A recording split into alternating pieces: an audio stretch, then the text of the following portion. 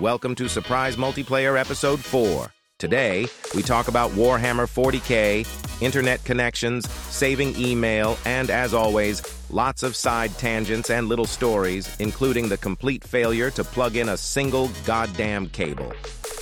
Anyway, what does it matter here is more of Jeremy and John.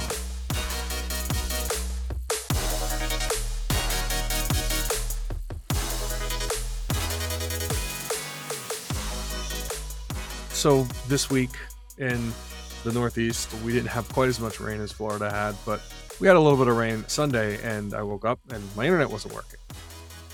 Actually, it wasn't Sunday, it was Tuesday morning. That's not relevant. And as a technology person, I go downstairs, I unplug unplug everything, and just replug it back in, reboot the mesh network, and sitting there looking at my watch, making sure the kid's eating breakfast, still not working. Wait, and I have another 5-year-old. Mesh network? Mesh network. I'm going to come back and pick on you for that one soon. Just You can pick on me as much as you want, but mesh network, I'm going to stand behind that choice. Put in Ethernet. Well, I do have Ethernet. Good. In every room? Yeah. Where every television would be, yeah. Except for my office, but that doesn't make any sense, but it hits what the builder did. Okay. Bye. So Verizon Fios is out, and again, lightly raining outside. No reason to think that there's no power outage, nothing like that. Takes me about an hour after I get the kids ready to go to school, drop off at daycare. I go outside, and yeah, the power unit has water in it inside of its waterproof IP67 case. Doesn't seem very waterproof. Now, the first thing to mention here is that when Verizon installed Fios at my house, they came in, they actually installed when I bought my house. And they arrived, said hello, installed it in about 35 minutes, maybe 40 minutes. It didn't take that long. And then they were gone, and there was a power unit outside completely from the ONT on the side of the house on the grass. Wait. I need a mental image of this. So they have the box that they normally put in, the ONT, and then they have normally the pack that goes on the inside of the house, which is like the battery, so you can have Verizon Photos if your power goes out, so that you can have That was on the outside of my house. Okay, that's not water resistant. That's not how it should be installed. Yes, that's right? That's really wrong. It's really wrong. And I explained it to Verizon on the phone, and they're like, "We know what you're talking about. We have certified installers. You already have it installed. What are you asking us to do?" Eventually, I got to a point where my internet was working, so I just went and bought one of those garden boxes with an IP67 that you put those cheap Amazon ones, and stuck it in there outside and in the corner. No one really cared for 3 years until I guess something cracked it and filled up. I thought this was going to be a story about how Verizon fucked up, but we both fucked up. Okay, as long as you both fucked up, because you had an opportunity, like, get the fuck out here and have somebody fix it. Be like, it's easier to buy something online and mount it to the wall rather than get them back. It wasn't even mounted to the wall; it was on the ground.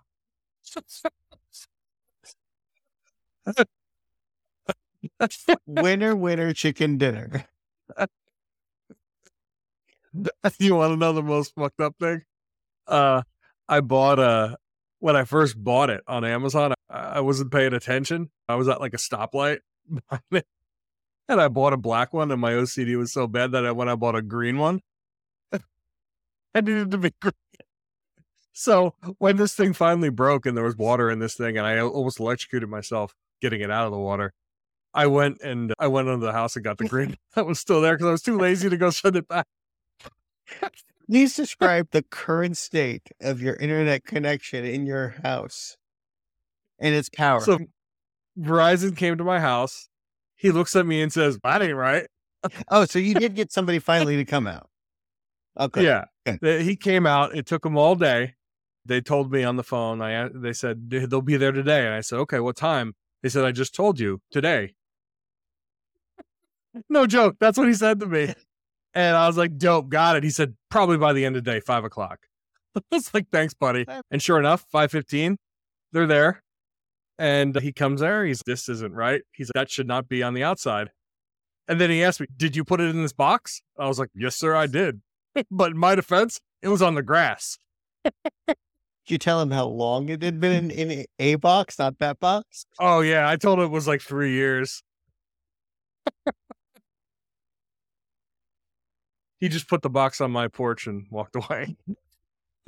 I'm glad I would have, I think he should have taken it and been like, in case I ever want to fuck around with somebody else, I'm just going to do that to somebody else's if I next time. Bob, can't think of anything like that's happened. I've been here for 6 years, and I pretty much have most things figured out now. So I have a generator, I have batteries for all my stuff, everything. So like just everything. My network doesn't go down. Talking about network, this is an older home that got remodeled. And part of the house, it's brick, and there's a lot of insulation between. So a wireless access point in one area of the house doesn't really penetrate to the back of the house.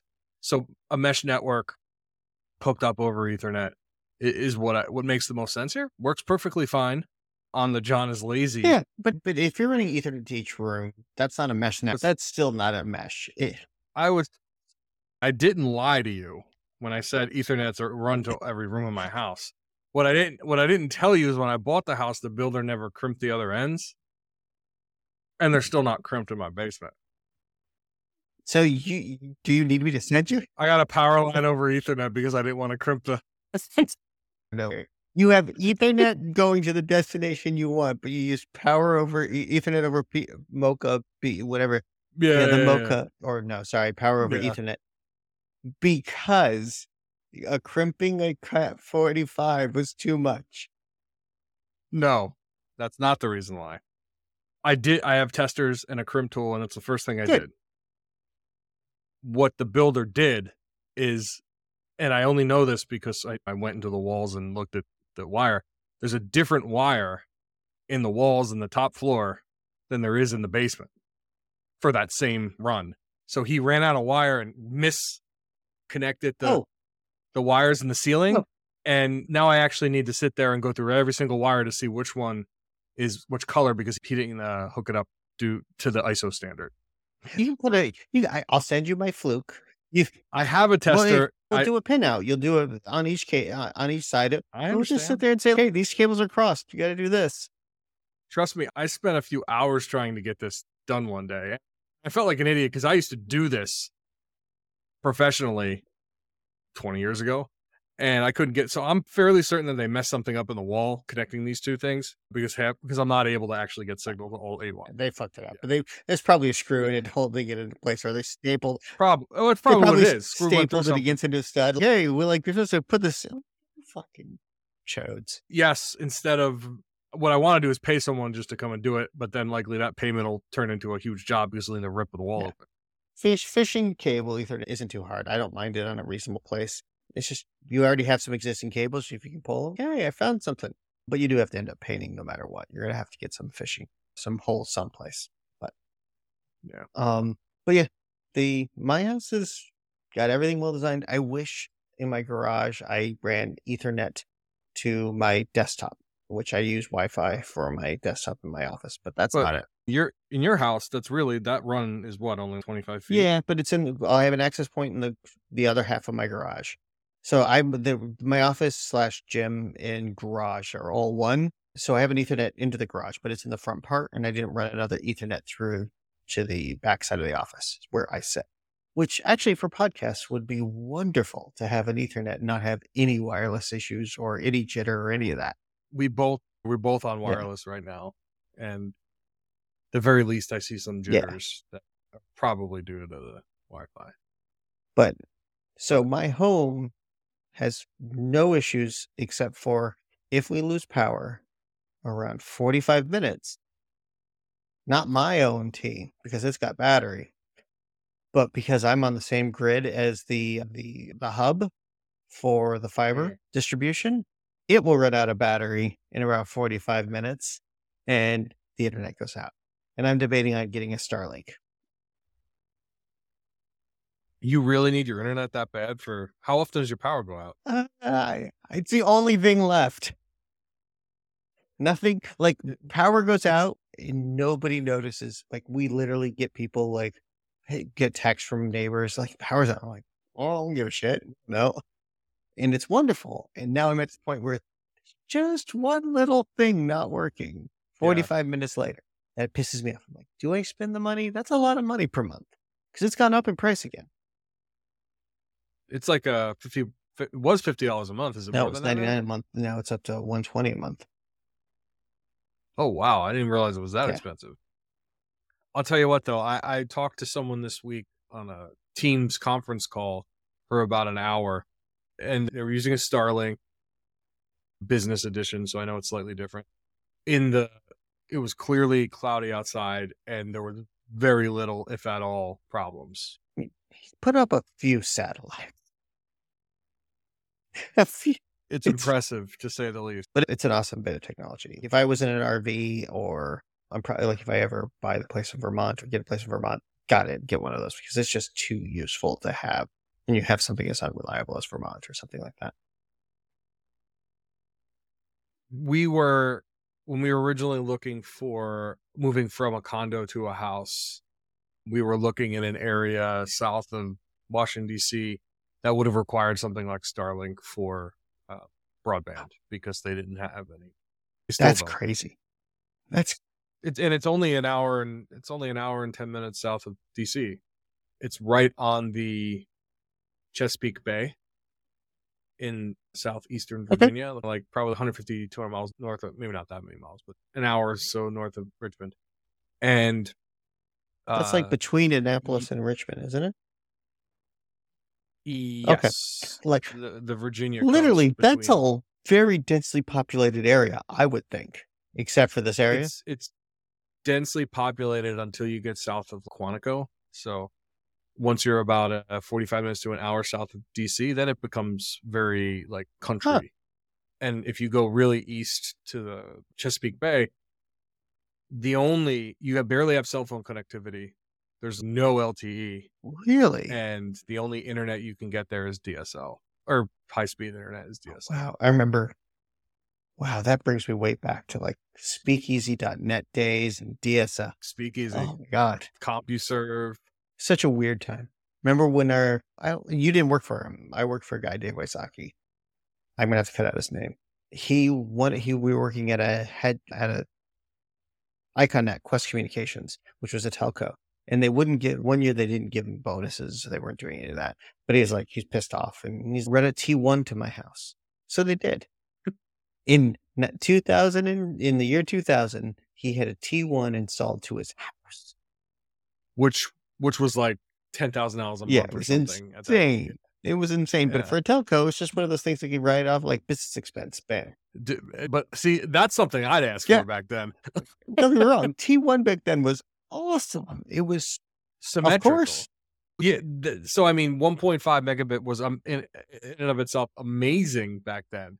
But the fact that it was symmetrical and guaranteed. Back when they guaranteed what we said is what you're going to get, and you expected that. It was awesome. It was better than literally being on the internet at most office buildings. It's probably still, not that the experience it requires more bandwidth, but still it'd be a pretty damn good solution for today to get guaranteed bandwidth. Like you probably get it cheap. Commercially, you can, but even commercially, residential. Even with the fiber, they're only going to give you guaranteed bandwidth because their pairing points are just crushed. Right. So they can't guarantee anything anymore. But yeah, that's an amazing benefit. That's something I definitely. Oh, it was awesome. It took forever to install because he lived on a hill.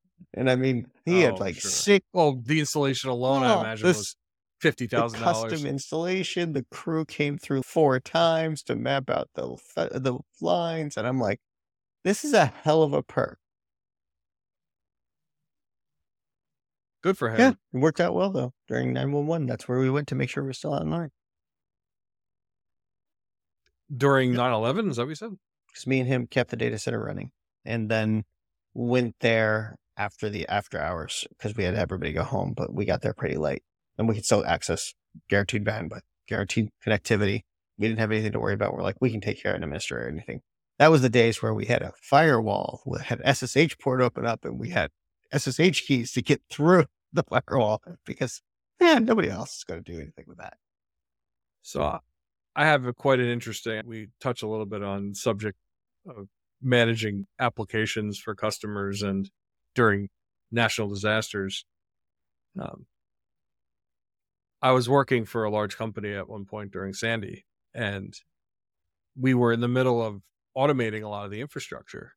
And during Sandy, the difficult thing when the power went out was having, to your point earlier, having the internet access. Right. And the power went out in DC with Sandy probably for about a day or two. It wasn't as bad as New Jersey or Connecticut where you're at.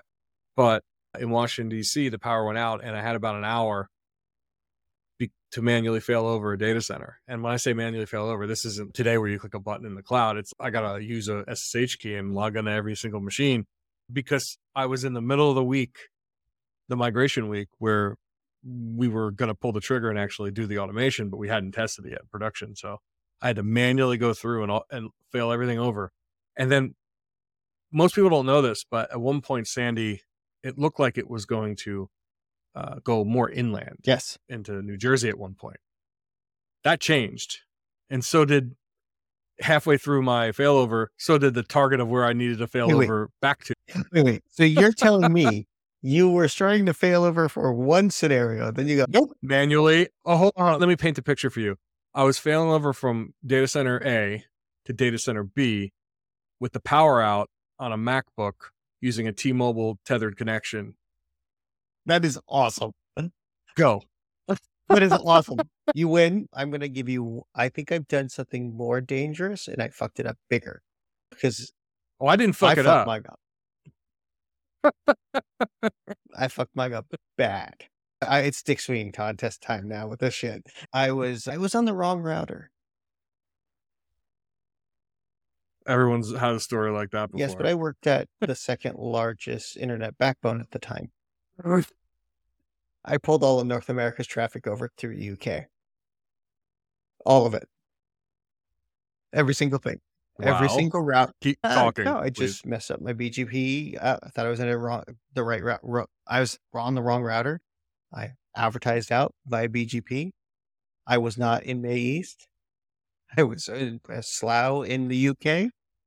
And suddenly, the entire world thought the closest route for North America was in Slough. No, that's amazing. Every transit route to every single major transit provider there had a new, faster BGP path. It was a very fast very fast connection. It wasn't that fast. But 5 minutes. Hat tip, sir. 5 minutes later, the router began rebooting. Thank fucking God, because it locked my session out. Because I was in North America. All right. So, John, I think I'm going to go back. What I want to talk about here is email. I love email. I think it's the greatest technology we've used in computers for a long time since the internet's been around. I don't think it's used effectively anymore. I think there's huge problems with it across the internet. But as we talked about, inside of a company, it's such an awesome tool to use. It's the best universal communication. It just works so goddamn well. And it's a problem between companies. It's a problem between people. People have given up on it because spam. Because there's no real way to deal with the onslaught of whatever you get in your inbox.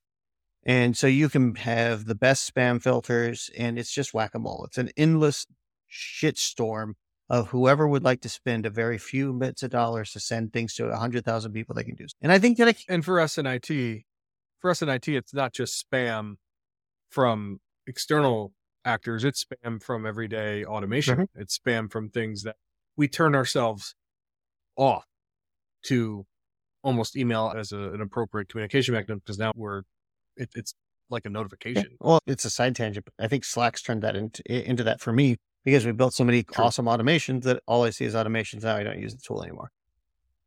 But I think email can be solved. And I wanted to talk about it with you because I thought I could, and I wanted to use the conversation we have to see if it would work, to bat around the idea and explain. So I have the technical idea, and then how I think we can actually get the industry to change. And I think the incentives are aligned to change the industry if done right with the right companies and the right cover operation. So the observation that I want to make is that email's fundamental problem is that there is no truth on origin of sender.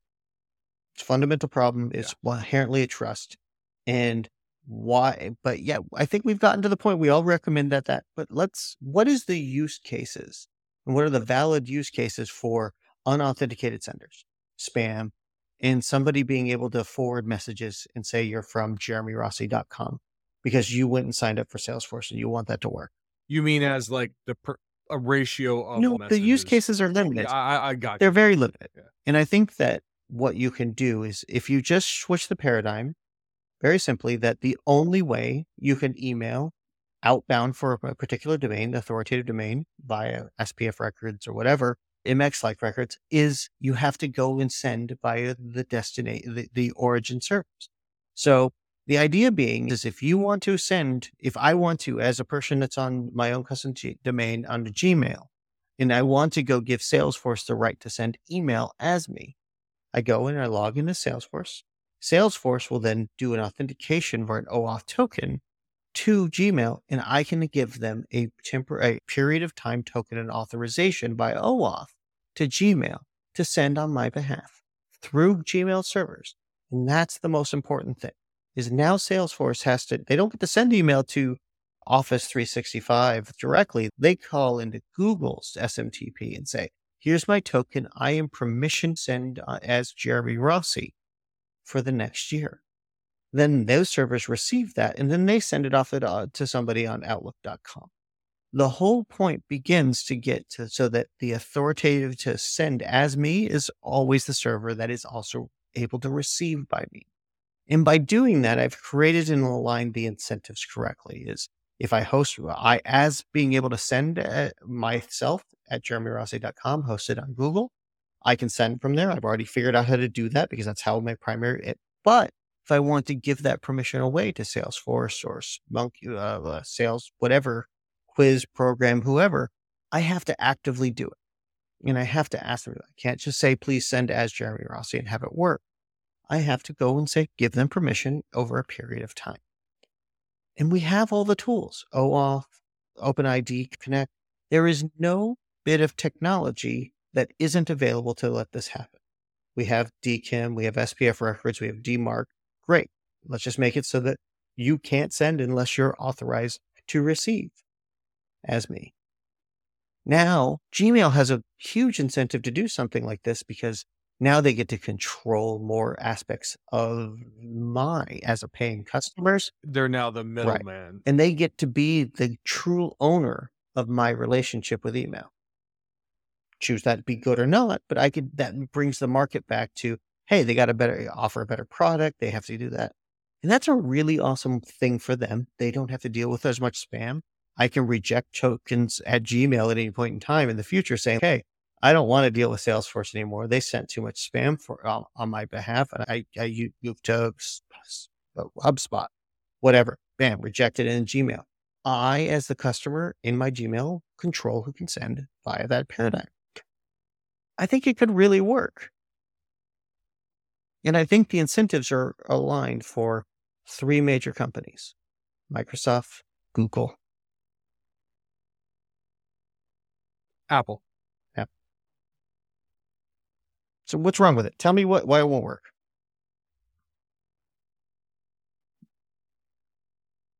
In a perfect world where the current state that is email today does not exist, this would work. And what I mean by that is a person today has to capture so much email because it's what they're currently doing. The only way you could do what you're describing is almost like rebranding or reversioning email 1.0, email 2.0. But I don't think so. Well, think about how much it would take to lift and change the existing workflows for all these companies. Honestly, 99.95% of email that I get, and I'm sure everyone listening gets, is useless fucking marketing spam. Yep. Or scams or things that have, and it's only going to get worse. But if you take the idea and you play it out, it doesn't get worse because you have to have an authority or it has to be transient domains. So if you are going to use Gmail to send to me on Gmail, the incentive is on Google to stop that. If you're on jeremyrossi.com to send me from Gmail, Gmail controls the flow of outbound emails from their domain. So remember, like I said, if Salesforce wants to send to jeremyrossi.com, in order to send it as Gmail, they have to go to Gmail servers and then have them forward it. I understand, but practically, how would a provider, let's use Gmail on this, practically, how would Google enable that on? So what they would do is like you go through and you sit there and say, how would they enable, wait, pause. I want to be clear. We would, at some point in time, it has to get to the point where we are only going to accept emails from authoritative sources. And in order to get there, everybody's going to need to participate in this program of signing up websites to be able to send on your behalf. And if they don't, they will eventually drop off. But the thing that matters is if you are using, I keep on using Salesforce, but Salesforce sends as somebody else's email. Yeah. It's a perfect example, valid business use case. That would not work without interaction, without somebody going and making that assertion that they want this to be able to continue selling as Jeremy. So it's on the person that wants the thing to keep on happening. That's the reason why I like the idea, is that if I want it to work, I have to take that active choice on some kind of schedule. And yes, things would break, but I think there's enough oomph behind the three big players to. I do agree with that. So I was confused with the initial premise but yes, if you can get the three biggest players, and at that point you could effectively create email in the way that you described, and it would solve the, just like we just said, 99.98 whatever percent of the junk that most people have in their email. And the reason why they don't trust email. Right, but it actually doesn't solve the spam problem. It just means that the spam problem can't hide as valid senders. I do not have a problem for spam. If you're going to go register gobbledygook.com, I can't stop, because the whole point is you are authoritative to send as that domain. But the thing that matters is that kind of technology is solvable because it's not half real, half baked and that kind of stuff. It's going to be the spam filters would work, I think. I feel like an actual web of trust between email providers here, with the ability to basically blacklist people, just like you have with TLS. You could kill spam. But I don't think you could. I also think it could be used for downsides to not allow incumbent players to come up to speed. So let's say Proton Mail picks up. Not only that, you could silence people. There are legitimate reasons why a system, you need to think through a system that has an ultimate, some type of authority. Web of trust is particularly hard but I was trying not to get to user level web of trust. I wanted to get back to the internet I liked, which was where people felt like, hey, if it came from sun.com, it's probably sun.com. So I feel like I am not as up to speed on email technologies as I probably should be, but I feel like domain authentication, like DNSSEC and things like that, exist. Now, are they used appropriately is a different question, but I feel that there are likely ways that you could chain together things that should work to do this. Yeah. In a way that you can have a trust. So this is why I thought my idea was brilliant. Hey, go figure that. I love my own fucking idea. Who doesn't? Is because if the big people that are, the incentive is right now is really bad, in that the Salesforce has no incentive to participate in the system to make it better, because all they want to do is get the emails in front of customers as they told the customers they always have.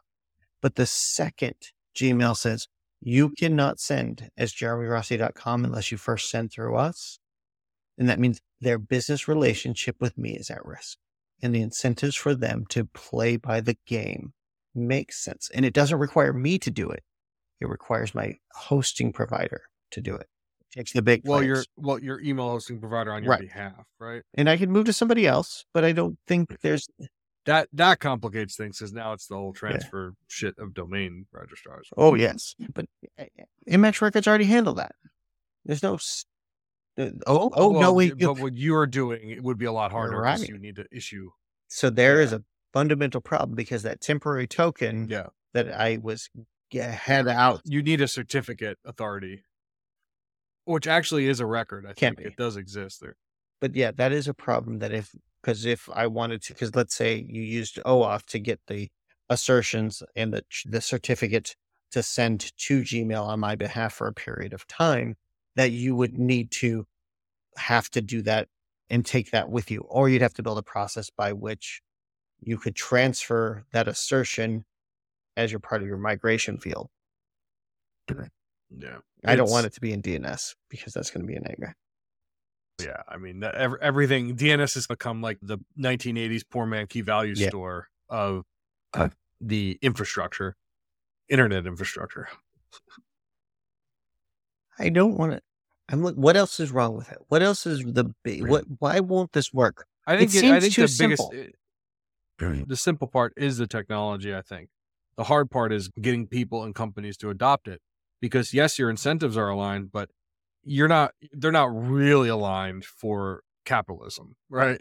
Like, people want to be able to send unsolicited, or companies want to be able to send unsolicited marketing email to people, because they're going to get someone to click on it. I wonder how much spam wastes the time of Outlook and Microsoft in storage. Is it enough for them to care?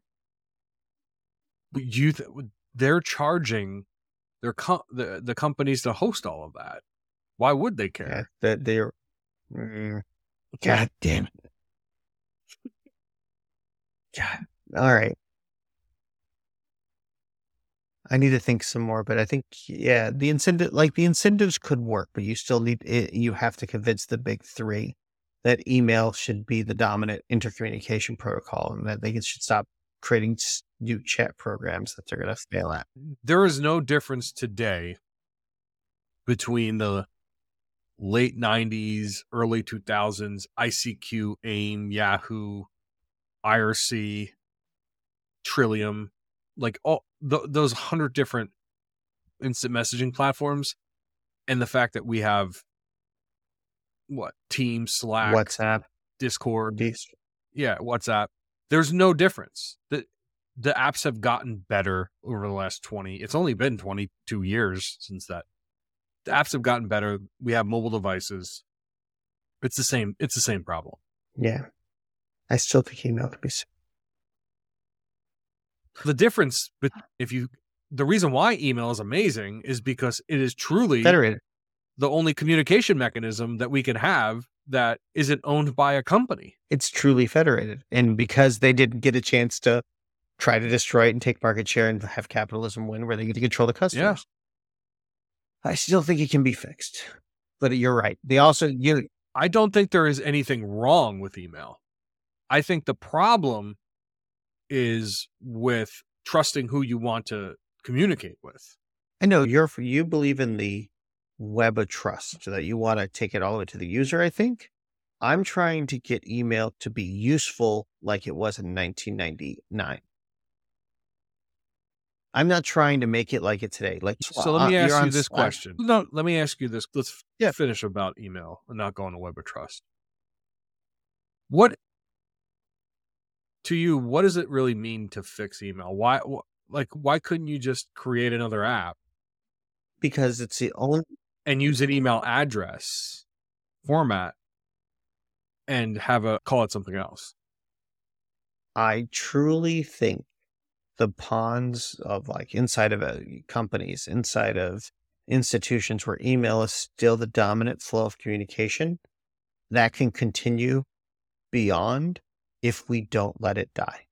And I'm worried that because the personal email has just sat there and festered with spam and infinite signups and infinite crap that you can get in there, that we're going to lose any federated model for communication.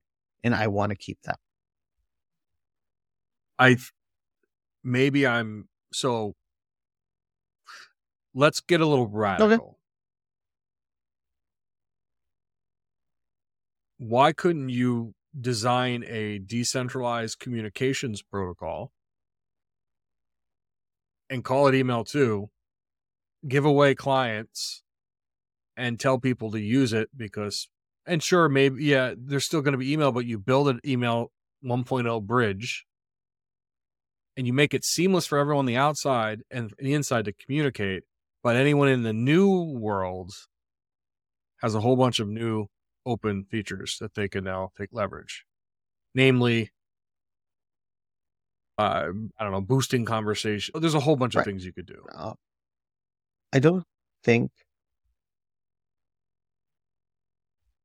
like I said, I am running towards something not new, not innovative.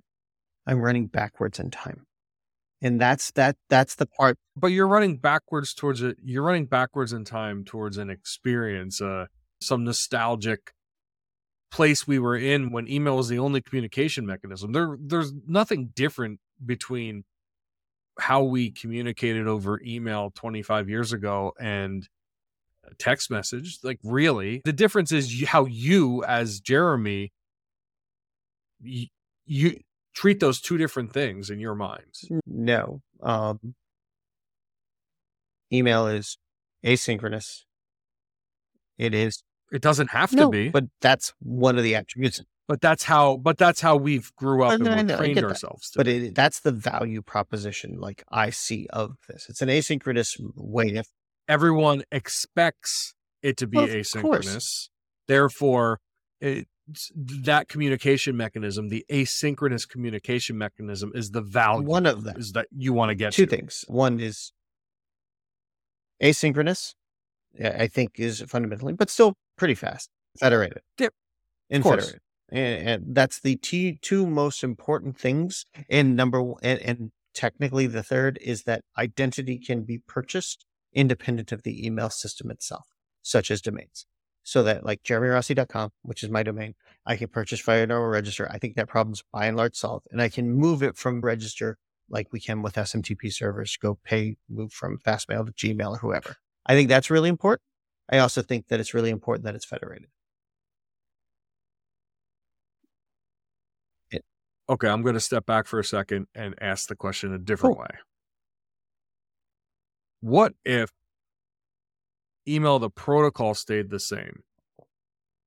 Communication mechanism, everything. And instead, you could connect to a VPN where the people in that VPN with that email service, you trust it.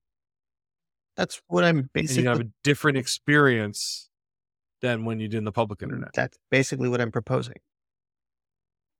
Is that instead of it being, like I said, in order to receive email, you must be participating. You have an authority trust, the DNS system that assigns you the ability to receive email at jeremyrossi.com. That is overall authority and is respected throughout the internet by and large. I want to add that roughly the same way that you have delegation of authority, that you delegate authority for sending email, and not via some complicated crypto, but that might be necessary at some point. But the whole point being is that this person that receives email is also the sender for that domain, and it makes a huge amount of the spoofing and problems fall away. And you get not to bring up the web of trust, you get a web of trust inherently. It's just at a different level than what I think you're talking about. But you understand, I know you do, that the easiest way to do this, to implement what you're talking about, if we were to get funding and build a startup and we wanted to build an awesome email client that people can trust, the way to do this practically would be to build a web of trust, and for the email client itself to categorize the emails coming in differently based on if the web of trust actually worked in this case. I think that could work, but uptake at user level is inherently slow. And so if you don't get to critical mass, it though? PGP. Everyone using your product would now be using secure email 2.0.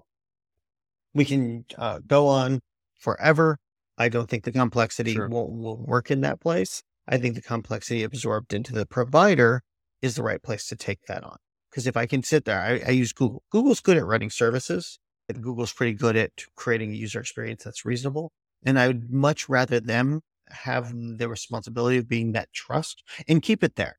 Now, do we want it like at jeremyrossi.com? That's all I want. I'm not ready to deal with Jeremy at jeremyrossi.com or Brian at jeremyrossi.com.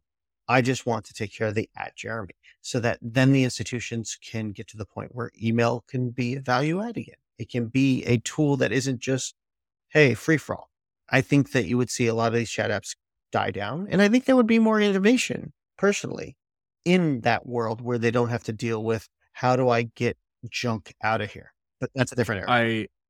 I agree completely. So I think you're right in the sense that once you can trust that at least the senders of those domains are actually, then you eliminate the reason a lot of these private communities started, other than the fact that maybe there's an experience that's different that people want.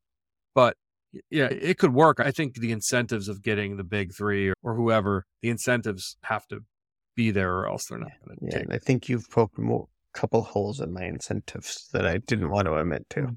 But I do legitimately question why Microsoft with Exchange and O365 did not try to do what you just described themselves. What I don't get, and this is something where my own argument with this is that one of the largest email security provider that goes hairpins to themselves 50% of the time for financial, don't verify the hairpin. And they can make a guarantee that they are sending from their own customer to their own customer. They don't have to go out to the internet and into theirs, but they don't. They have because I've gone through the entire RCPT headers and they don't. And all they have to do is sit there and say, oh, this is owned by us. Let's do a fast path and guarantee that it never had left our networks.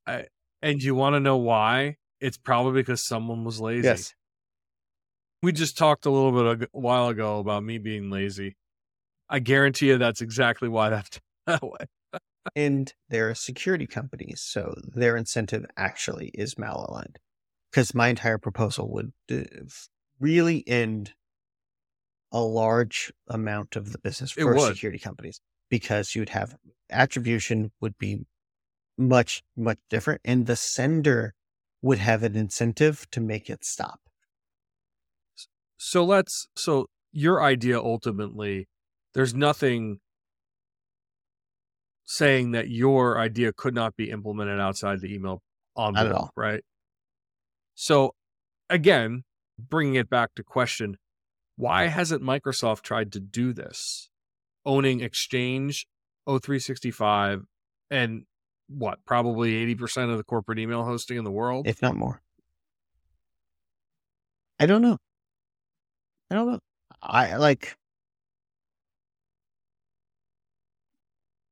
I honestly don't know. That's part of the reason why I like the idea, because I think it would work. And then you could take even more market share. I have layer 2 ideas because I think that there's ways to make the content of email messages so that you can invert them to be like chats in your UI, right? So that they look like bubbles going up and down, and then you can do them in a long form, which will be threads. And I think there could be awesome innovation there. And I think that you should be able to look at your threads, like your Outlook threads, as team chat windows, because the amount of people that top post and just go like it's a chat, like a chat interface for email. Well, you could do all that. You can make a wonderful interface on top of the system if people trust it. And you can make it so let's be clear, doing that would vastly make the internet and email communication much more. And you could even, on top of that, again, web of trust in concept, you could then make even more security between two parties. Yes. The communication itself, even though it is distributed, you can absolutely open an encrypted channel. Not only that is because I know whatever I've just said in case of MX records of where to send to, I obviously can trust that if they're coming from those IP address ranges or SMTP that has a appropriate subject alternative name from those hosts, okay, and they can prove it. Perfect. Let's go. Because now I have a communication channel that's provable between two federated entities that we both know is allowed to say. Great. Now I have a secure communication channel between two providers to provide it. Now, more importantly, if I want to receive emails from John and not email Jeremy from the same domain, I can do that. I go into my block list and I block just one, and I know it works. Doesn't matter. There's so much an advantage. So let's talk right now a little bit about digitally signing emails, the experience today. Oh, God. I'm going to bitch because I've seen it. I've tried it. Hold on. I tried it recently in the last 2 weeks on a Outlook client as a receiver and on Apple's Mail client, both on my mobile device and my laptop. The experience of setting up the keys themselves is hard. Yes. I would assume it was S-MIME. Yeah, S-MIME. The experience inside of the email clients was actually really nice. And it got me thinking, what is that market right now? Who are the players that really sell root certificates for these identity? And really, it's the same people that kind of sell root certificates for DigiCert. Yep. It's these verified identity companies that do the same for TLS insurance, right? For whatever the different levels are. Again, though, it doesn't have to be.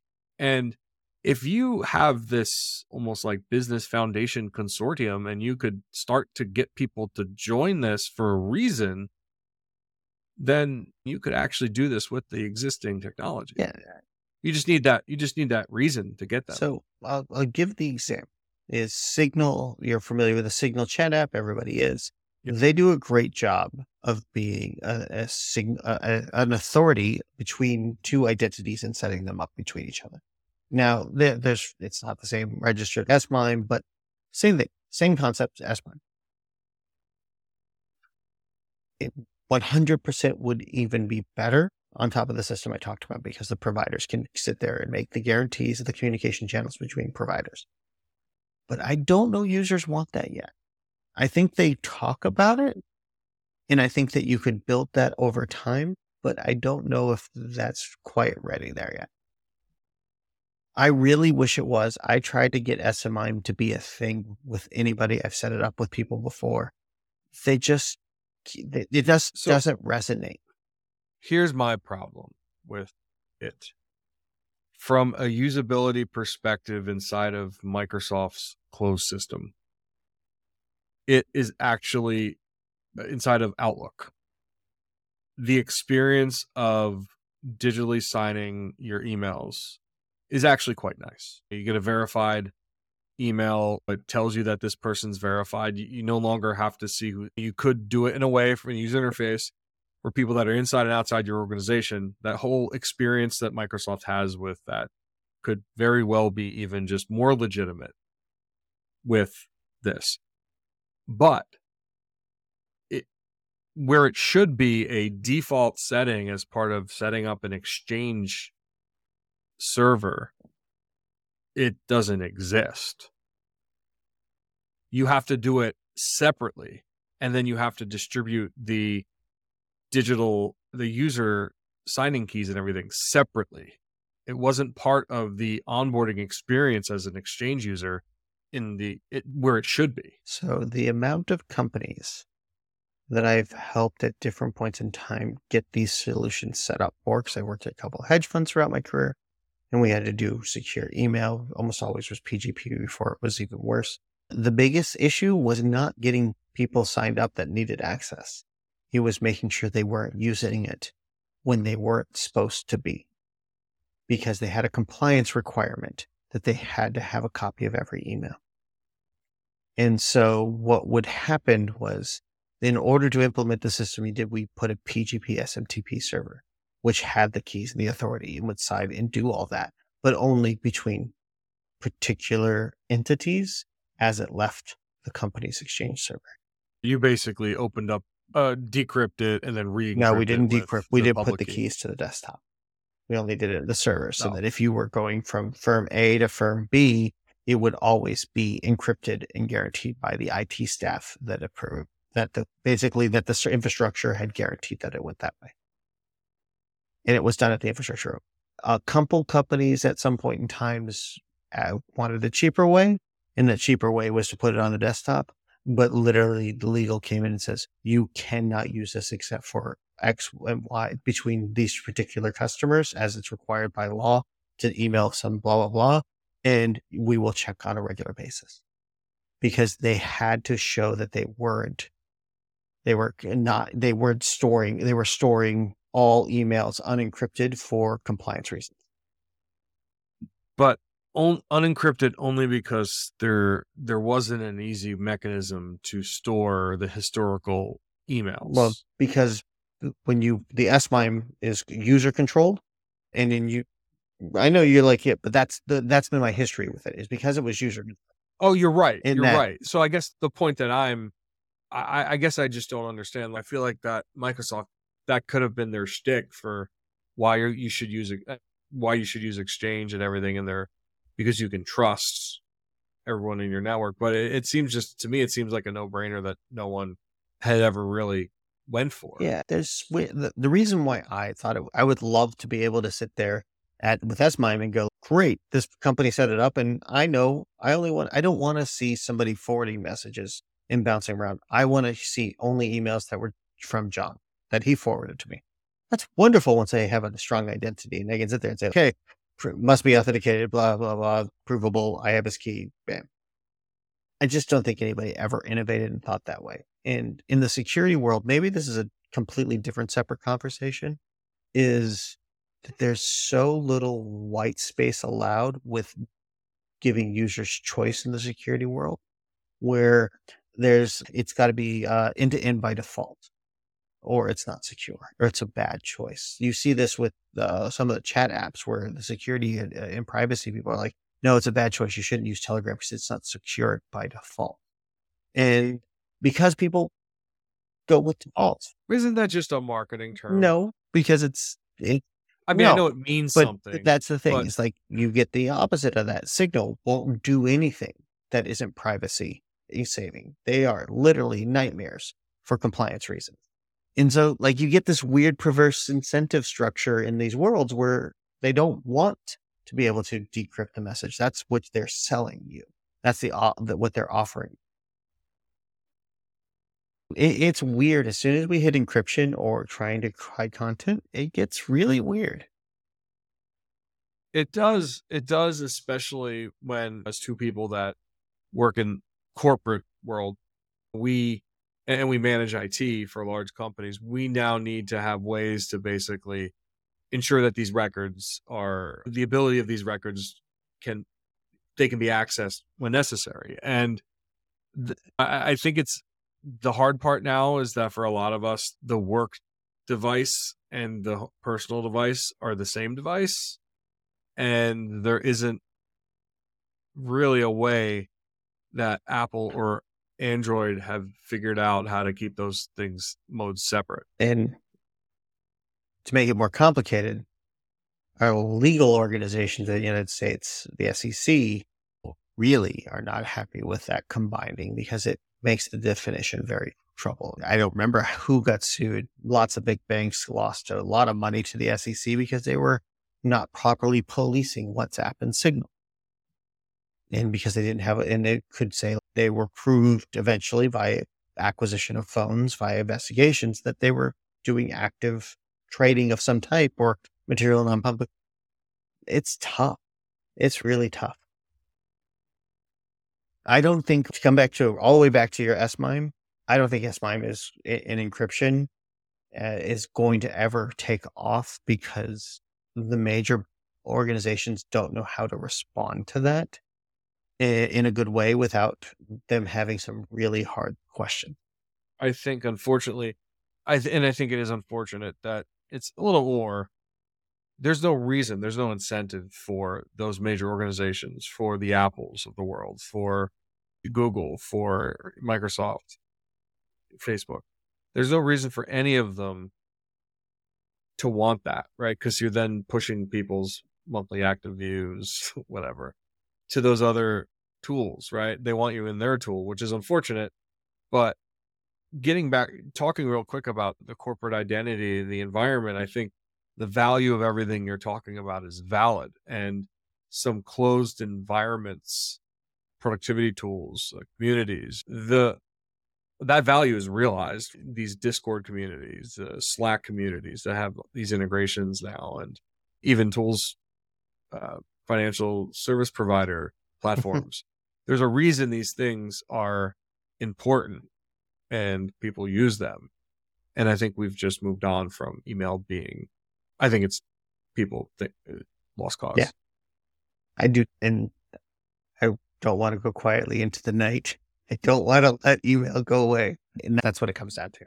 Is maybe I'm nostalgic. Maybe I'm pining for another time, but I can't get past how unbelievably productive email is as a communication tool because of... It's the expectation, right, that everyone has now with an email address, with both as a sender and a receiver in that platform, versus a instant messenger with the little bubbles, versus taking a letter and writing it and putting it in the mailbox. The expectation of a response is much different in those three different things. And email is right. It's like, for a work productive person that works in an office, it's like perfect. And it's what I want in more spaces. And it's what I find to be a benefit. It's also... You want that mechanism that everyone knows how to communicate in that manner, with the expectation that you'll eventually get back to them. Yeah. And it doesn't exist right now. I also don't think people are like that anymore. So there's also that, and I got to be realistic of that. But I do think the medium matters. And I do think that people behave differently when they have a system that they believe works, and it encourages and makes the presentation for long form communication work. That's why I think one of the things I think would be great if people use email. I'd love to try different ways of interfacing with email to make it move between chat, between long form. And the truth is, when is the last time you wrote an email that wasn't in the corporate long form that we're all used to in our careers? When was the time I haven't done that? When's the last time? Yeah. When's the last time you used emojis or, or like that? No. Yeah. In an email? Every now and then, just because there's little banter that sometimes goes over the email. But that could be inverted as the chat interface on top of an email. That's why I like the parent. Yeah. I agree. I get the point. The point I was trying to get at is that we have different styles of communication between the different mechanisms as well, right? Like, I communicate entirely differently over email versus the way that I communicate inside of a text message. You're on the same chat thread where I'm often known where that should have been an email. God damn it, Jeremy. 4 paragraphs and a fucking text message with 10 people. What the fuck? And yes, I know nobody would have read the email either. They didn't read the text message either. This is also... I read every text message eventually that comes to my phone, with the exception of anything that looks like a short code and junk. I'm not giving up on this idea. I think you gave me a lot to think about. It's one of those things where I might get angry enough one night to write an RFC. See, like I'm laughing because I feel like the answer to the way we should do this is to follow the previous RFCs and actually try to build the web of trust instead of writing a new RFC. But that's me. I think you're right, but I'm just building a web of trust between providers and give them the mechanism to exchange keys to send on behalf. But okay, but isn't that, and again, maybe my thought pattern's wrong here, but isn't that a separate simply a separate web of trust. Yes. Than the person who the other web of trust is that from the identity. Correct. It is 100%. That's the key thing. But yes. Yeah. So the point I'm making though is isn't that how the existing PKI would work if you set it up? I think so. I just don't know how to bridge that gap in one jump. We need to solve the key exchange. Oh, yes.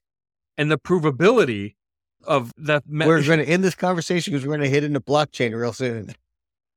I know. I was trying to get to the blockchain part, and I wanted to say, I think we can raise some money for that, and then cut to an ad with an ICO. That doesn't work anymore as much. The SEC is actually suing people now that did that. So I think I'm going to come back to this probably. It'll probably be a future update at some point in time. But yeah, thanks, John. It's fun to explore the ideas with somebody, and hopefully the listeners enjoy that too. Off to the next topic. Yeah, what do we have?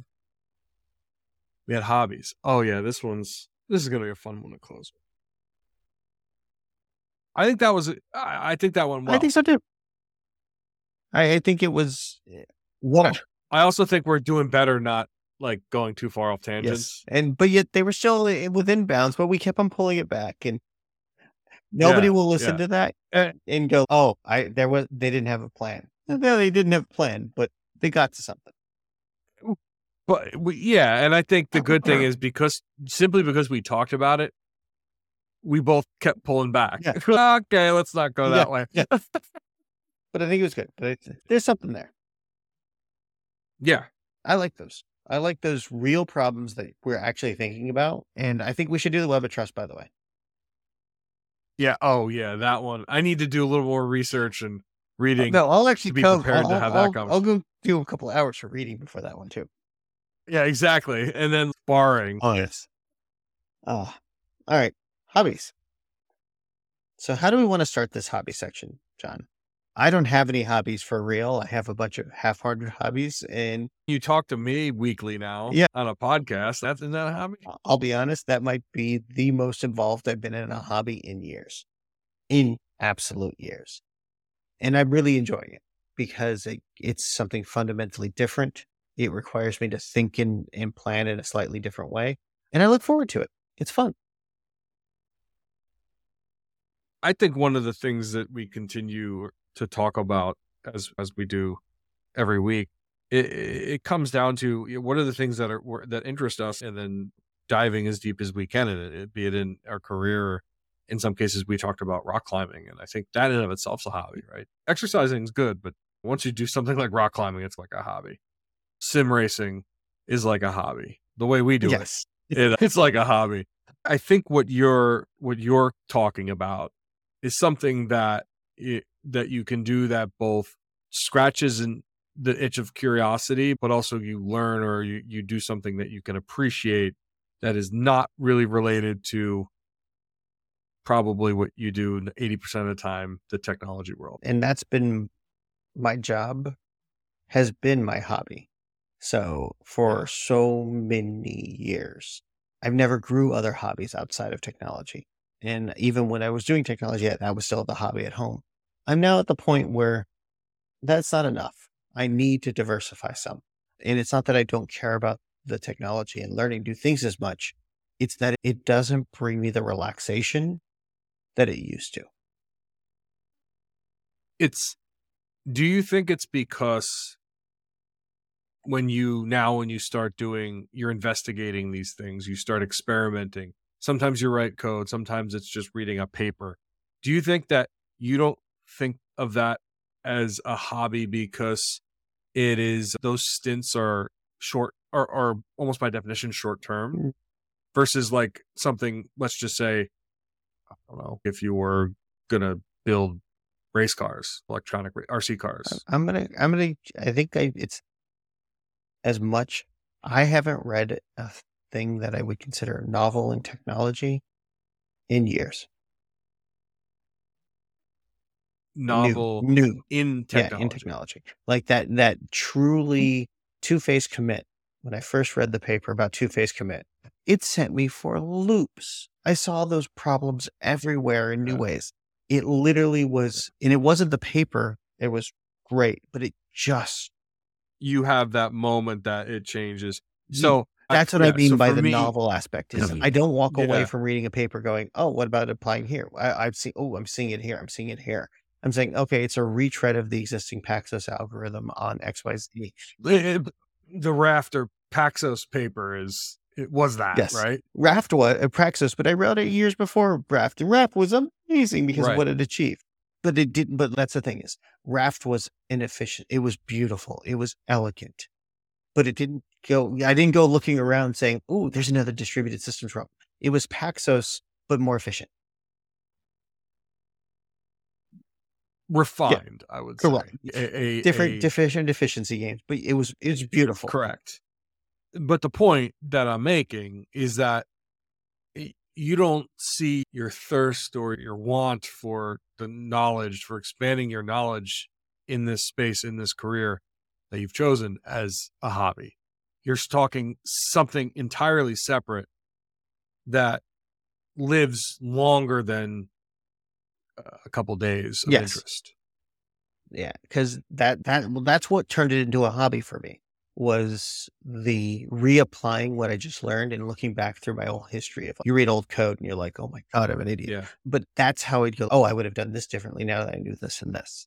And that was a hobby thing. That was the part where I'd go for walks and I'd redesign architectures that were literally shut down 10 years ago. I'm like, oh no, we should have done this and this and this. And that was the hobby aspect of the technology, was constantly rethinking the problems I was paid to solve or asked to solve, but applying the new ones on, and made me, I think, pretty good at what I do.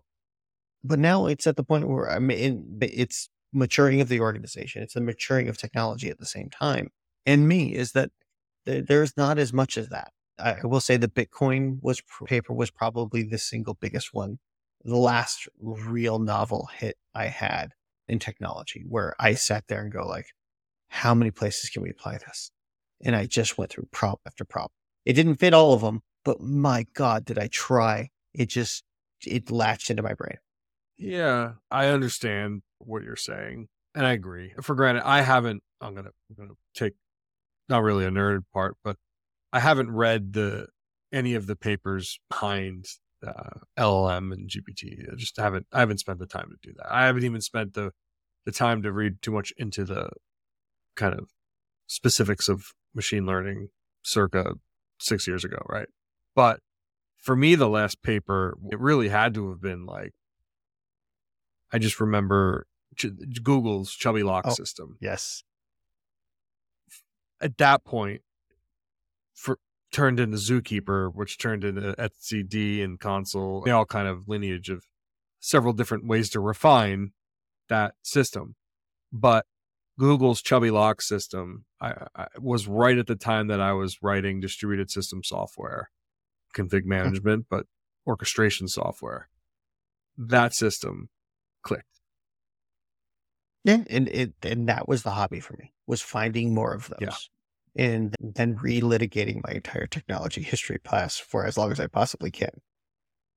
But ultimately turning that drive turned into, in your career and that hobby, turned into moving the needle for an organization ever so slightly, but an organization enough that it drives the technology change. Which still do. But it doesn't it's still...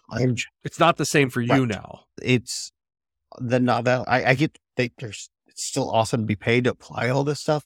I still greatly enjoy it. I love even more now than before as I enjoy teaching it. But there wasn't that moment.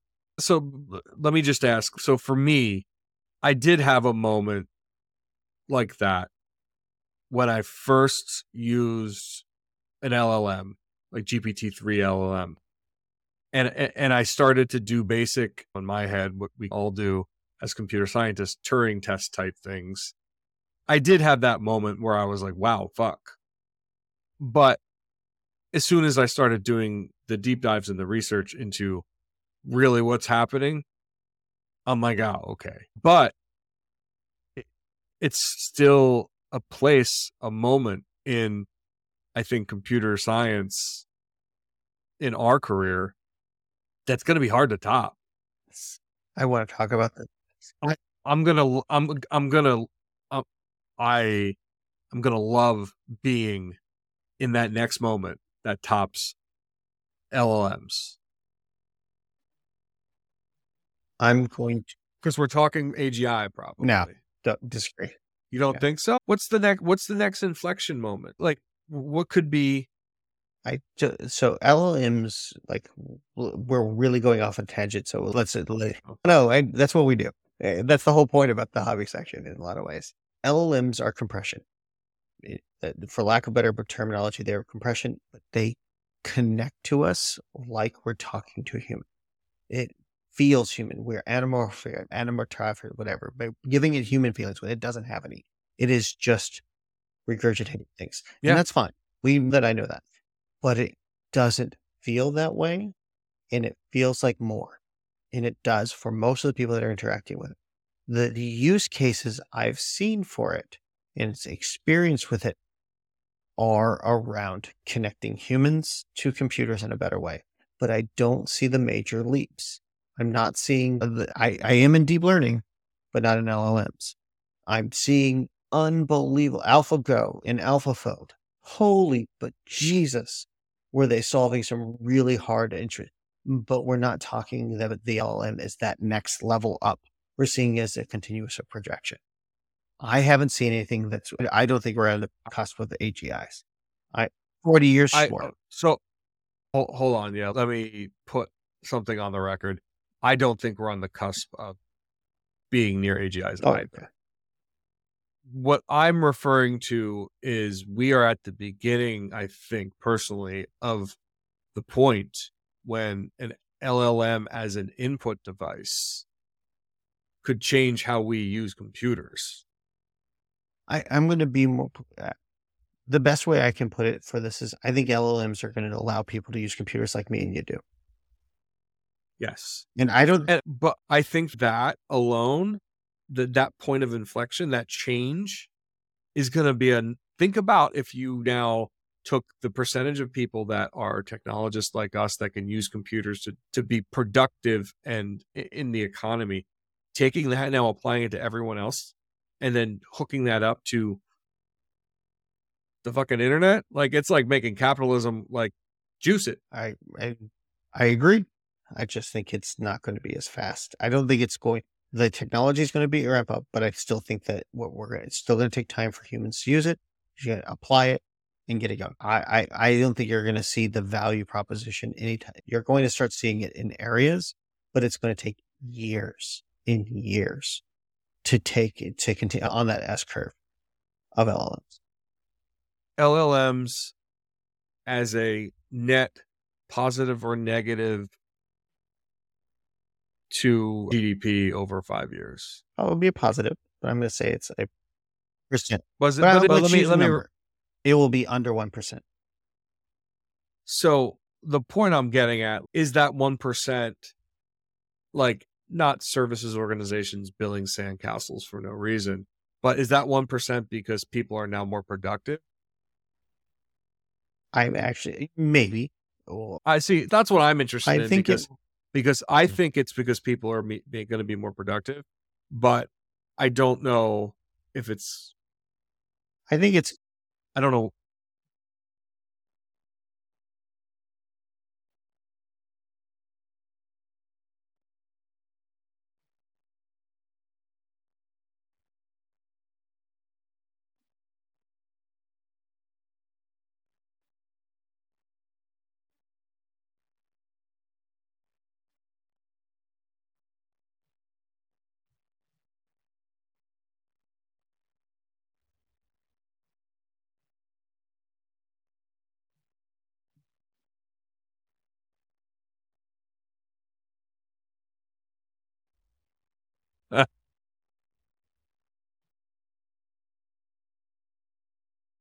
Folks, the interesting thing now is that, Jeremy, we spent a whole time this episode talking about the redundancy of someone's home and how he spent a lot of time with building a generator and how Starlink rather is an option for internet. So he's redundant. So if the power goes out, he still has internet access. And forgot to plug his laptop in, and then the battery just died.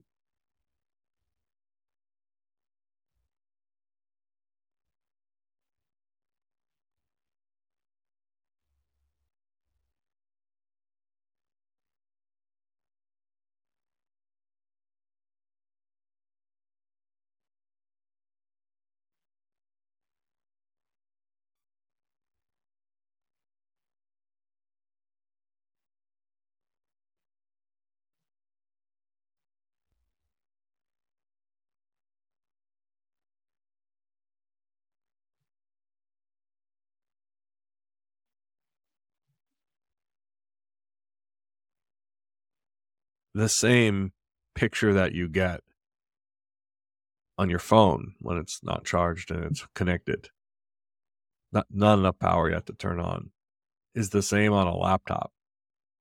It's the first time I've actually ever seen that.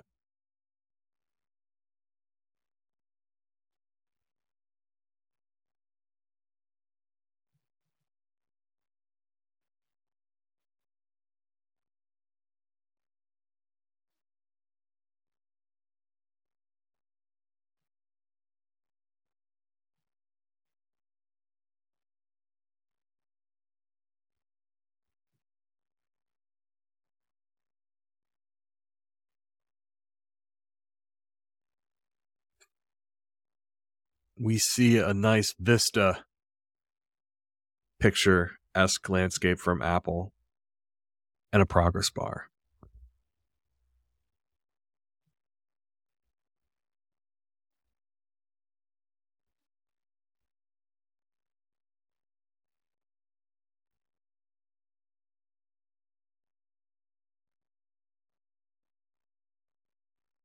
I do think the interesting thing that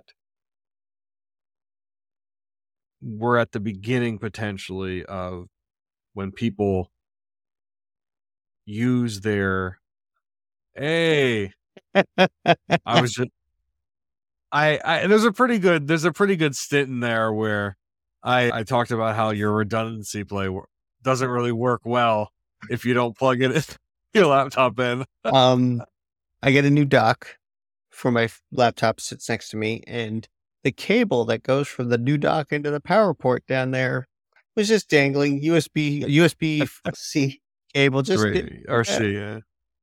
You want to get what grinds my gears? USB-C. Fucking hate that thing. How many different types of USB-C cables do you know of? 3? 7. 7. So I'm going to USB power delivery, PD, USB, you said USB 3. So the USB 3 cable that actually is the old plugs. Yes. And then the obvious USB-C that everyone uses in even though that's probably not USB-C, it's a Thunderbolt protocol. There's a version 4. That's the Thunderbolt protocol is the version 4, but there's 3 speeds of it. Okay. It's $99 to buy a 40 gigabit, 1.8 meter long USB-C cable. Is that, well, hold on a second. Is that because of licensing? You can buy them cheaper, but that's the Apple one, and it's half the price on monoprice. It's $48 on monoprice. But still, that cable, why does that cable cost so much? Because I don't know.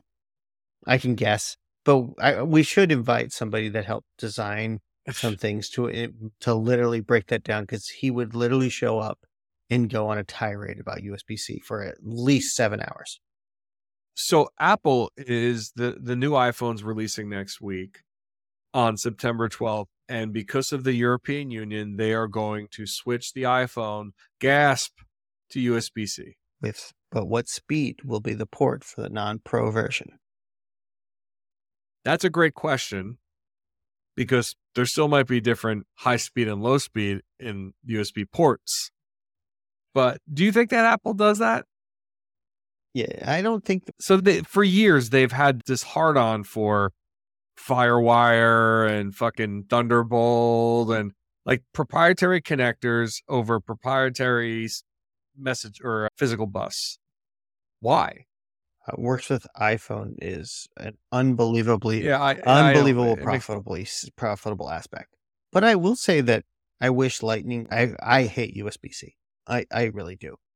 The connector? Hate it because of you hate the USB-C connector. Yes. I'm sorry. Why? I hate the USB-C connector because this connector doesn't tell you by what you plug in what you're actually going to get. Because because you don't know what the fuck.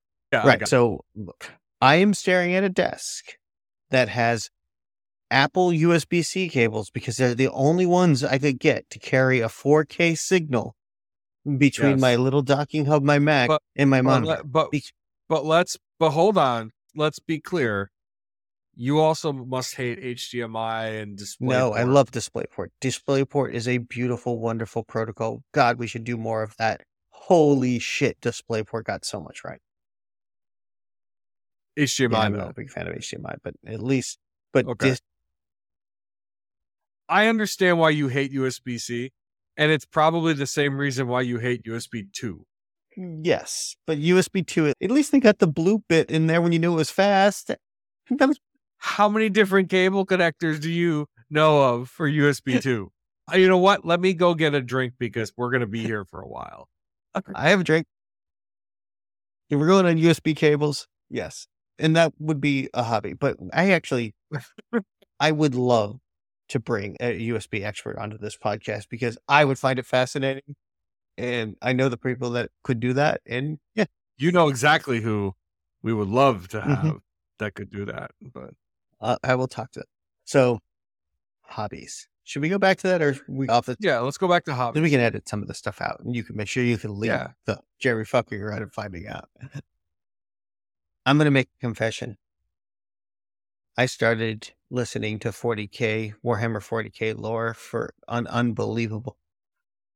I started reading how to play the game. I don't know if I'm there yet. It is an unbelievably complicated game. Let me just give a little narration here. I am worried that Warhammer 40K for you is what sim racing is for me.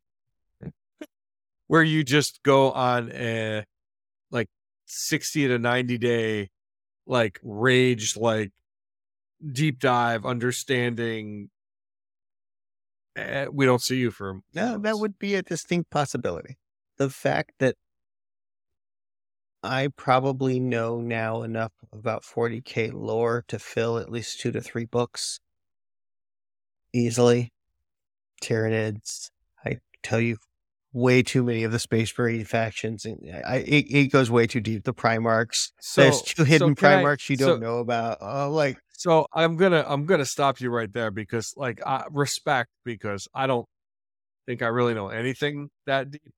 But maybe like Tolkien. Three books. So that was my next question: is how did you absorb this knowledge? So I know of at least 190 40K lore books, just lore. It's just infinite, but that's the difference. I started it because there's a 40K YouTube channel called Ludin, and he has the most calm, boring voice in all of existence.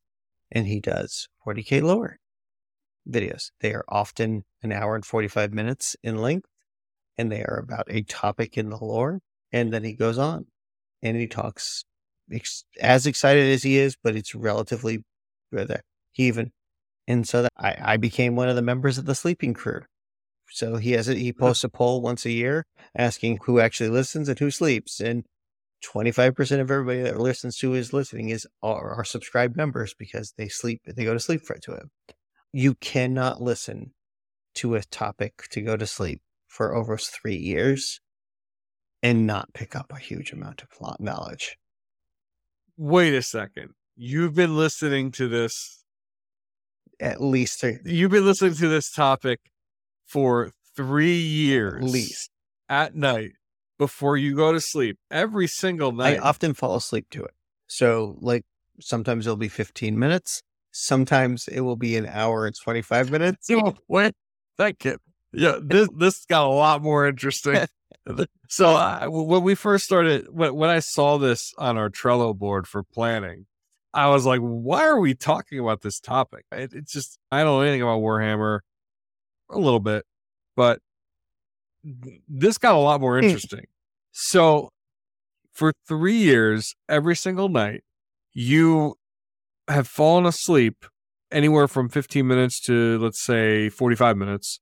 Sometimes 4 hours.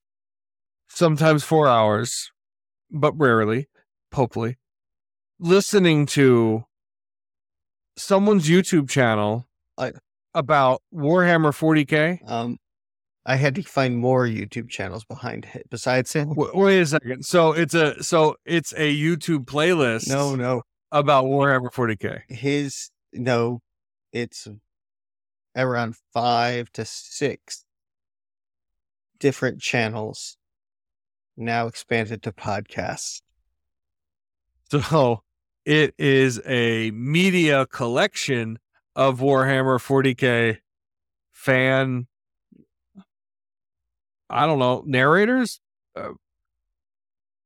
Luton 40K, I've listened to every single video he has.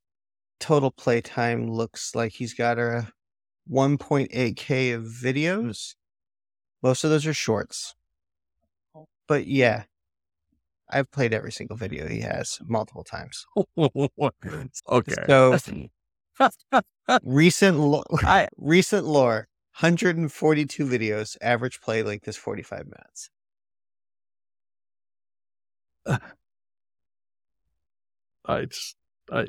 Okay. When I go to sleep, I usually just lay down on the pillow. I think I need a drink. Close my eyes.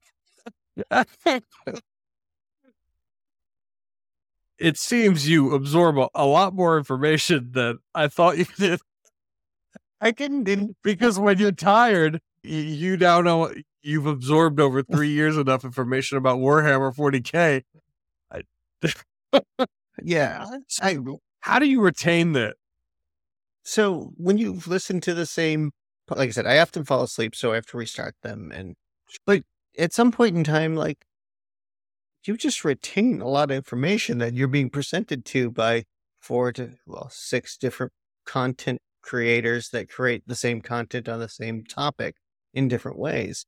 So I'll give you an idea. The Emperor of Man in 40K is just bonkers in every way, shape, or form. And it by the way, let me give you why I 40K. It is insanity. There is nothing about 40K that is anything close beyond the most complicated insanity ever. It is the grimdark is the terminology they use, and it is just the worst of the worst. Everybody is evil. Everybody in every way, shape, and form. And then there's the Emperor of Man, who's I don't know, an immortal with an unbelievably long lifespan, who's steered humanity for 20,000 years, and that was at least 8 hours of videos on just his life. I'm going to take your word for that. But he has 22 sons. And I know this. Would you like to know where they were? He was separated from them and spread across the galaxy. I can tell you. So can I ask? And now I really could talk for a long time about just this topic, but the Warhammer universe. Yes. I don't know enough. I know a little bit more than probably most people because I'm familiar with the comic book world. The Warhammer universe is not like the White Wolf. It's a single entity putting out the lore, right? God, I can't remember the name of the organization that does it, but yes. They own all the copyrights. They pay a bunch of others, and they sell the game, the lore, and another part of the hobby, which I'm really never going to get into, is the painting of the figures.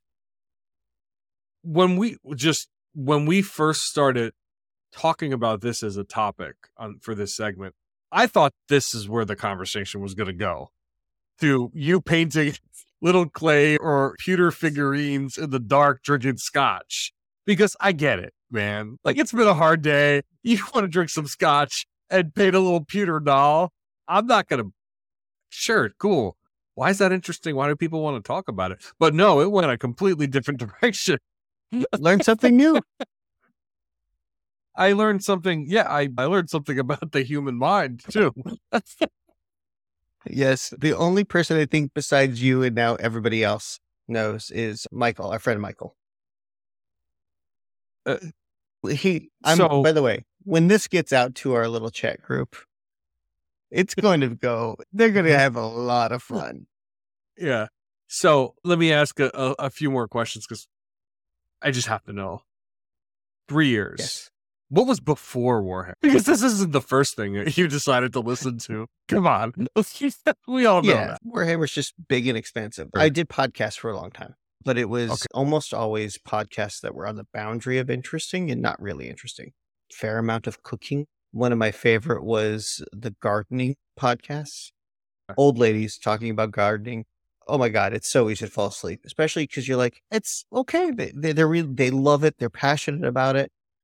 But it's not an interest enough to keep you up. But I guess why I asked that is you absorbed in each of those cases a lot of information about the topic matter. Well, I don't know if let's take somebody that's really there's 40K fans that are really into this. Of course. Sure. And I know nothing compared to them. They read books per week kind of things.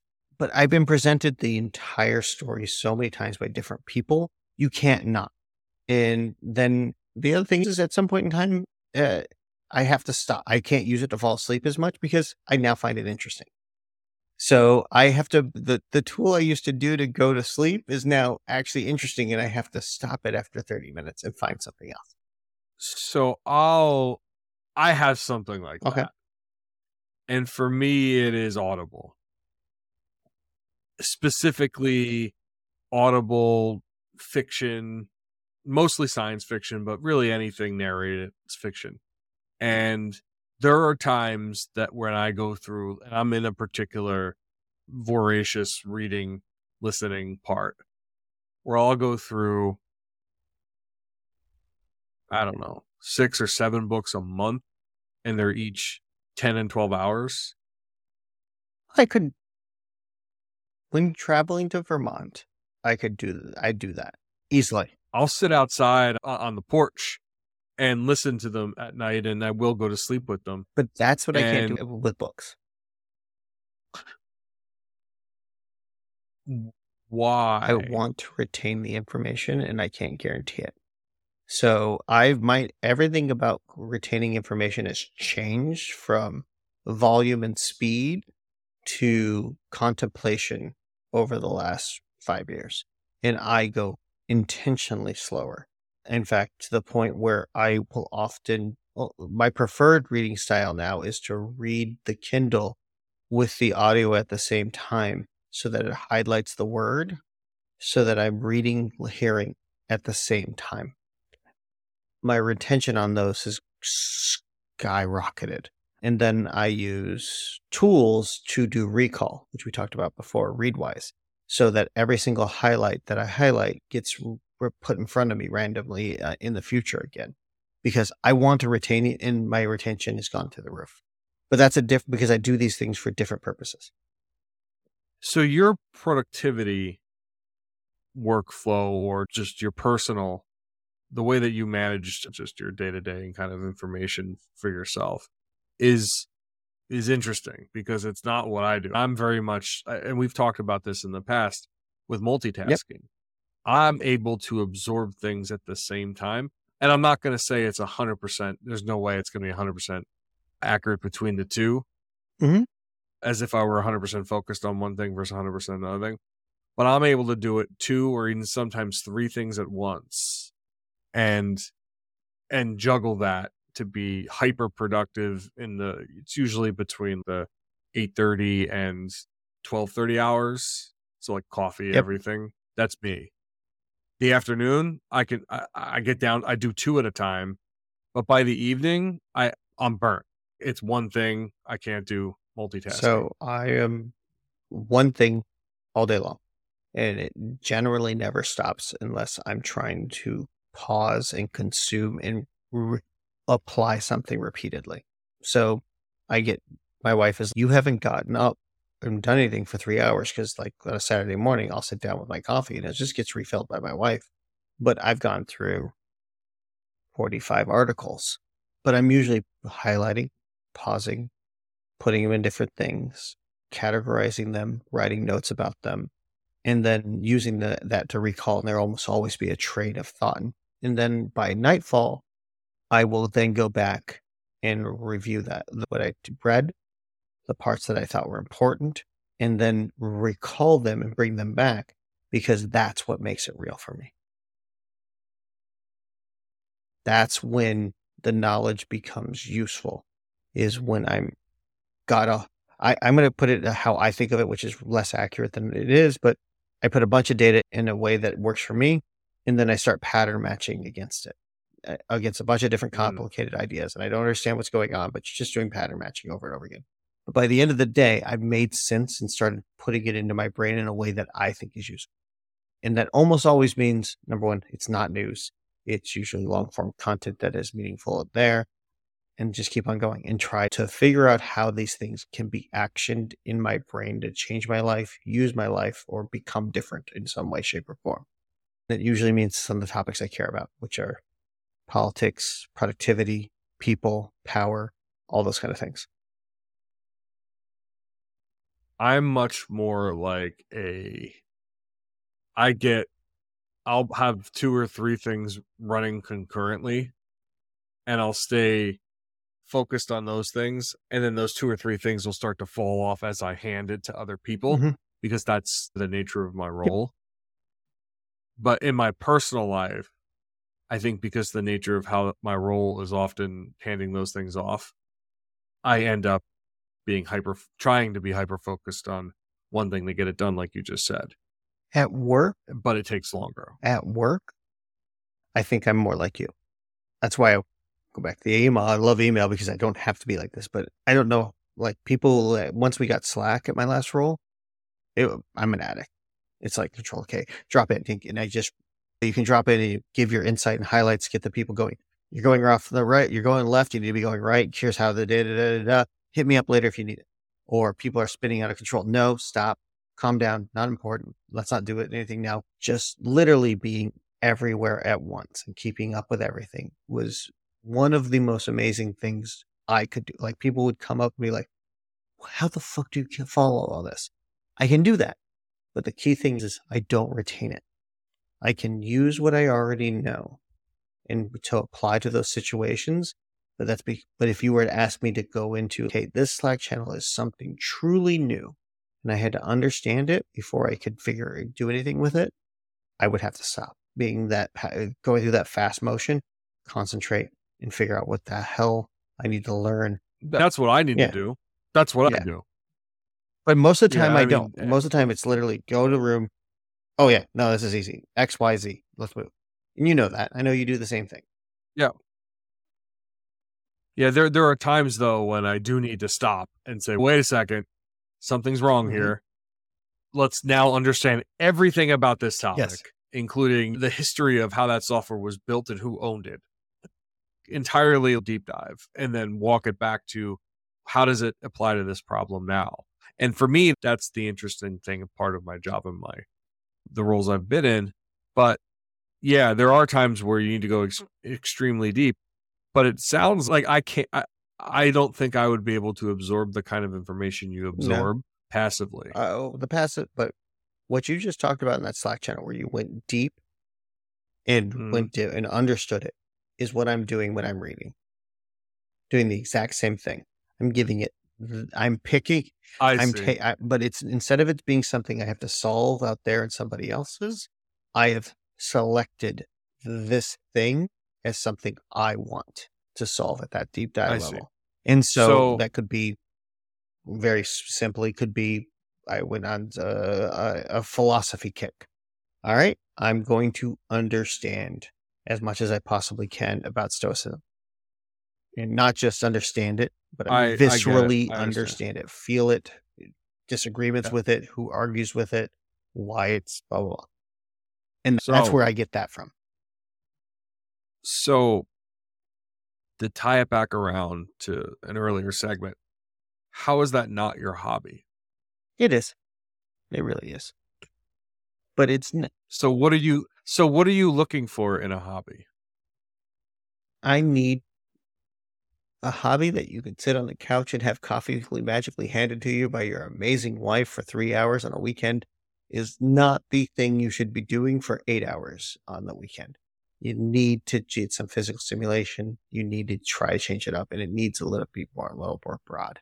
I believe I need to find something that I can do in a different way. And I think that consumption and doing that reading and picking the topics is not as active, even though I try to make it active in how I do it. It's not actively using those things. Playing 40K Warhammer would be actively using knowledge. Going to learn how to sail would be actively using knowledge. And I think it's important to act with these things. I understand now what you're saying. I think, and especially about the consumption of media, tools, services, whatever you want to call it. Especially, I have little kids. It is difficult to just stay out of that. I haven't been able to. Your kids are crazy at these ages, and now you fall into the habit of being on the couch and not having a active hobby. Right. And I'm very glad. I'll be very proud. It's not TV. Oh, everything okay? Yeah, I'm getting a little feedback. I heard a garage door. Oh, that's on your side. Oh, it is. It's 11 o'clock. Home automation clicked in. 11 o'clock, everything closes down. That's pretty cool. Yeah. There's a hobby right there. It's done. But yeah, no, I think that a lot of how would I put this? The best way to think about it is I'm worried reading in that deep dive that I'm doing is turning into TV that you see for common people is the thing that I can do by default.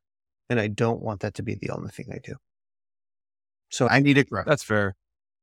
And I agree, because being at the age with my children and having to watch them make sure they don't kill themselves, but also on Saturday morning, I do get into that. I'm going to sit on YouTube and go scroll through Twitter. When I'm in that state, I don't absorb anything other than trash. There's nothing really. And again, I'm trying to watch a kid, but I agree with what you're saying.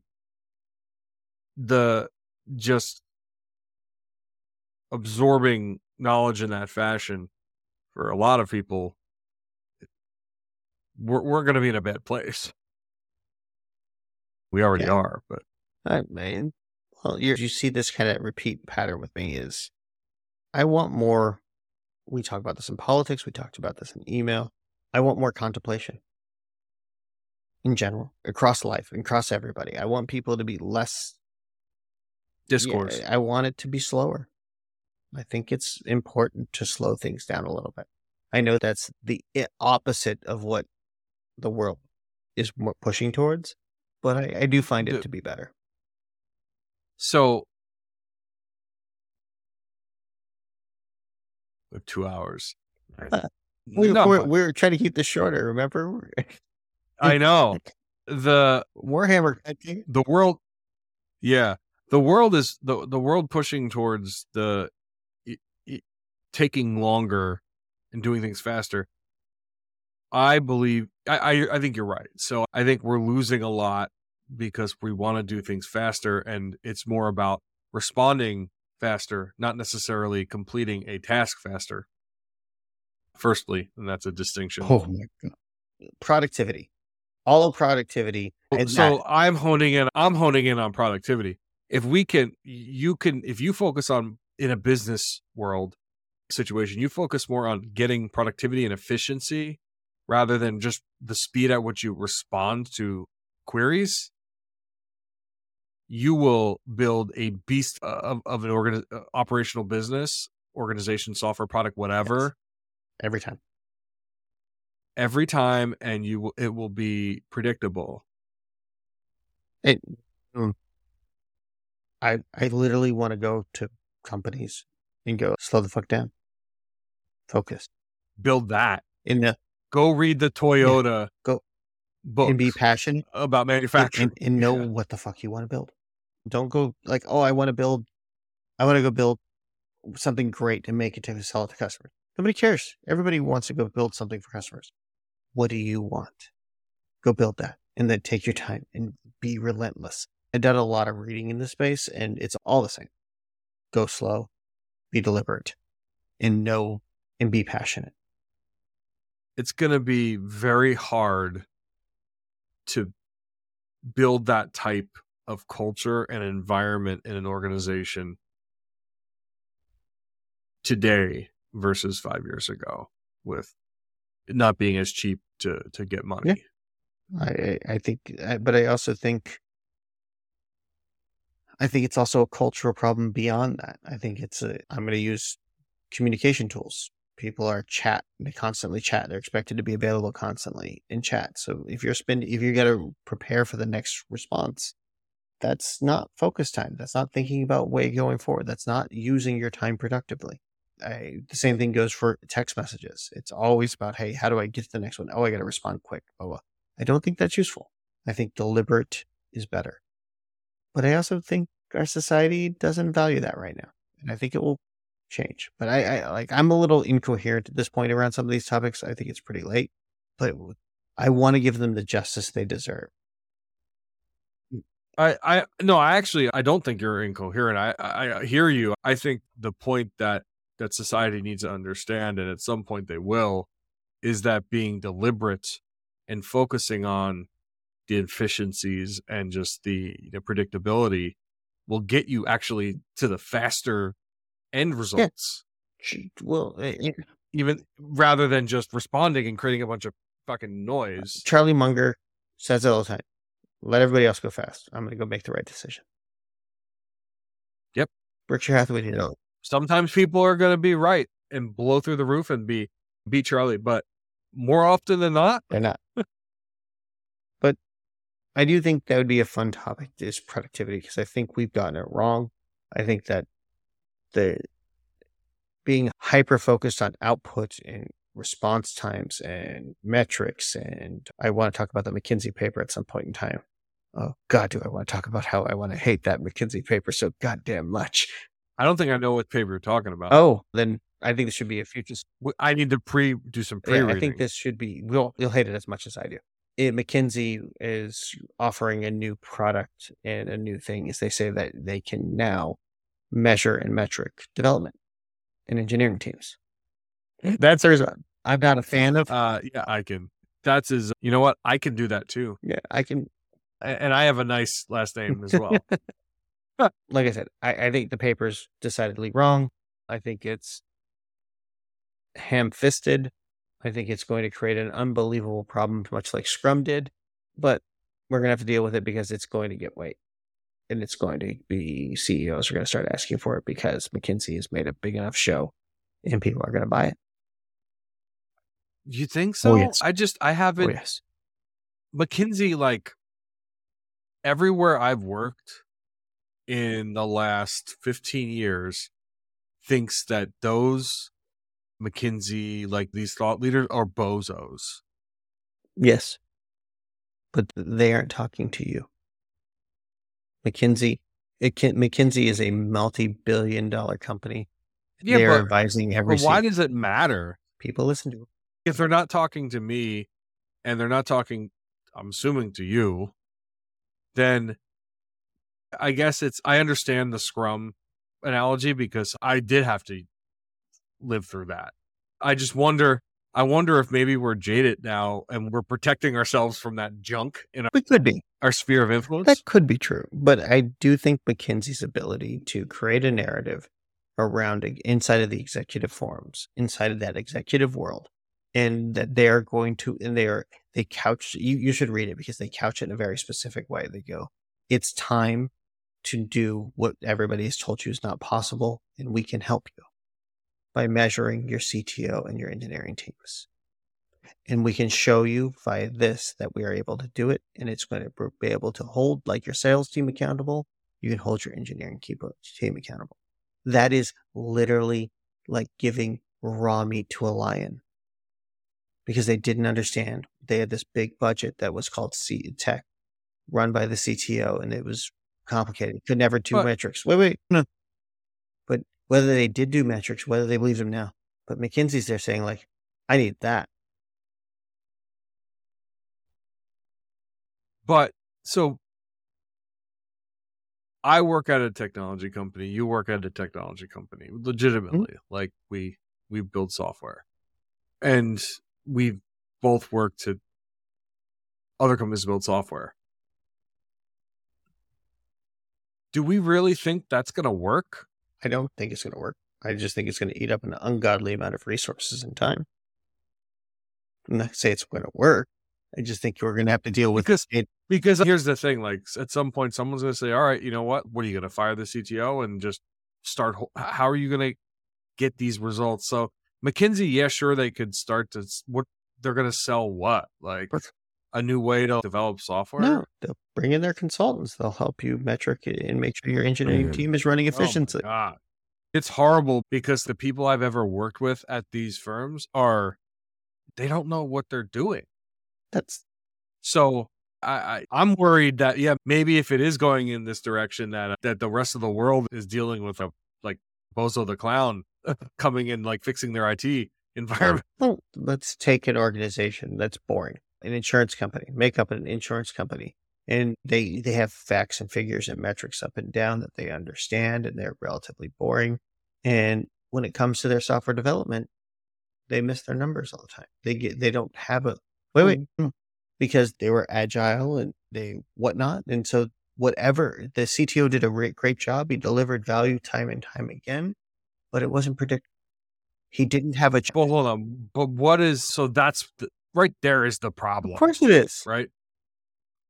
What is that insurance company using? What is the metric they're measuring the CTO by? You're remembering that they don't, because that's the problem. The sales team was measured because of X, Y, Z. That's because the leadership teams didn't actually sit down and have the conversation like actual adults should in these types of situations, and talk about expectations and what you're accountable for and what you're not accountable for. Well, let me put it another way. How many times I think I can say this accurately. How many times do you think a CTO has tried to communicate and failed and fallen back on engineering is very complicated, trust me. And they've gotten away with it because there's nobody to stand against them on the other side. Yeah. I've seen a lot of it.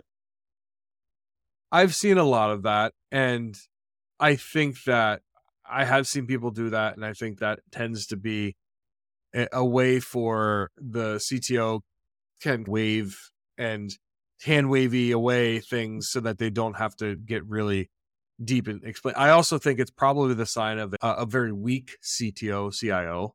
I would agree. 100%. Because I'll tell you what, I've been a CIO of a business. There is no, if I hand wave you away and you call me out on it, I'm going to spend the next hour explaining it to you in detail about how it works. Yep. And I'm going to show that person that that I'm competent. I know why I'm doing it.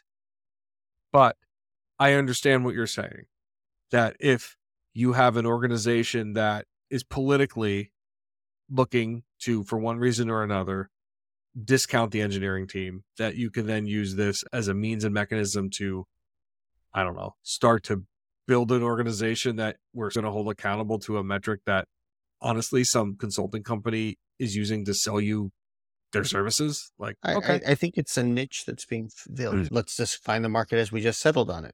CTO is not capable of measuring his teams effectively and is able to get away with it for years because he didn't know how. So now... hold on. The answer there, just real quick for people listening, the answer there is usually one of two things. The first is that the CTO does not have a accountability for business outcomes. Yes. Organizationally. Yep. And it's not clear because that's what it should be. Or the second thing is that your CTO is incompetent and he doesn't know how to actually track projects and be a leader in a software engineering organization. So then you're almost saying that this, I'm going to repeat what you're saying. Then great.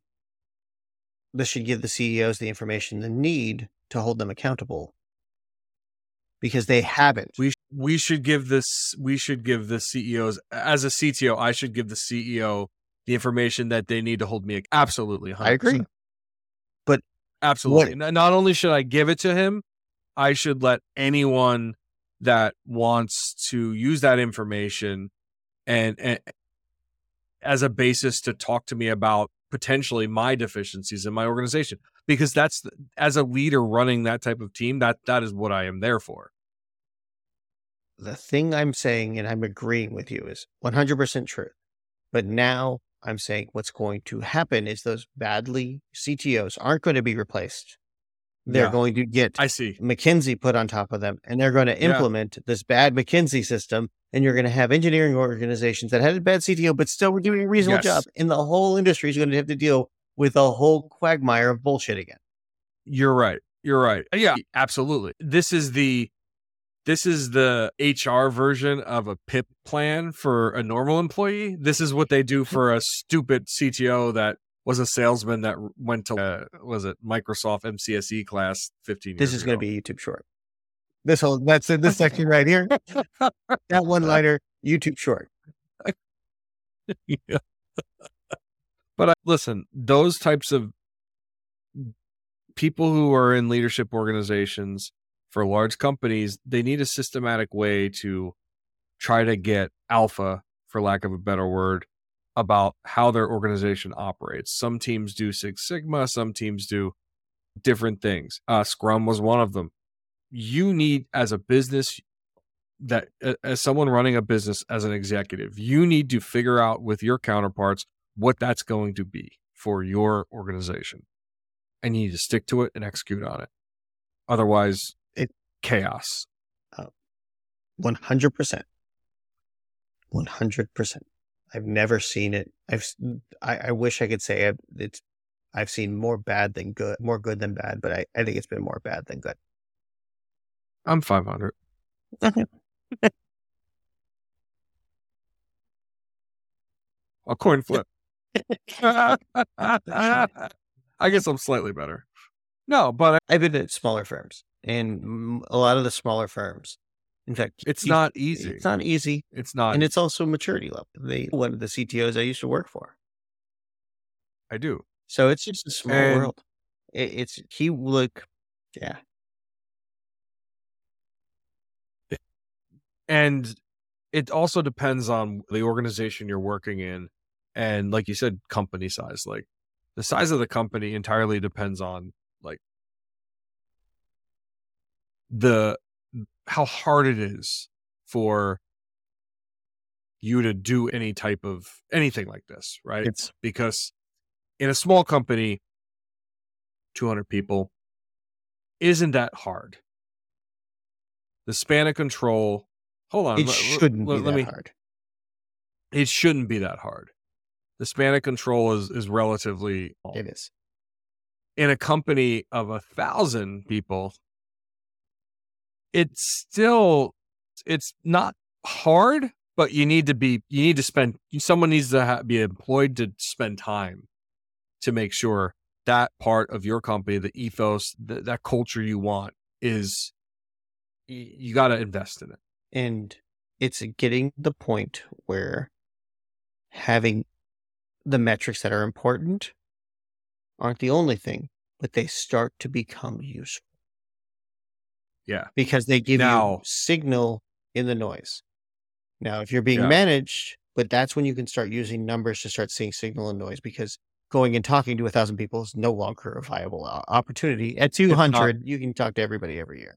Not only is it not viable, but the amount of human output in data, we can talk about petaflops or whatever, but per day at an organization that size is just to employ those people for 8 hours a day. Think about that. God. And so now, we just said that you need. Thank you for George. Thank you for George hosting this conversation. Hot seat. You might hear right there. Yeah, I had to. So that's 1,000, 10,000. An organization of 10,000 people. You now need, I would say, an order of magnitude of more people that you had at the 1,000 person working on culture and keeping that organization as tight, as focused. I actually think that you can't keep it as tight. I think that you need it takes a unbelievably more to keep even a monicum of that focus. Because at 10,000 people, you have whole hundreds of people that are off doing things outside of the keep. And I think, so we use 100,000, 10,000. I think it gets even worse by the 1,000 after that. So you're saying 10,000. I'm saying 11,000 is not as bad as like 1,000 to 10,000. It's like a Richter scale, but like logarithmic. Yeah, it's like a logarithmic. Yeah. So like 20,000 is just, again, if you have to think about what that means, the revenue, the growth, the company, in order to operate in a public market, it's most of us probably. Yeah, it has to be. There is a number I read, and it was about managing teams, and it was a number that was, and it even applies into this, and it gives you a sense of the scale. You're a manager, doesn't matter the size.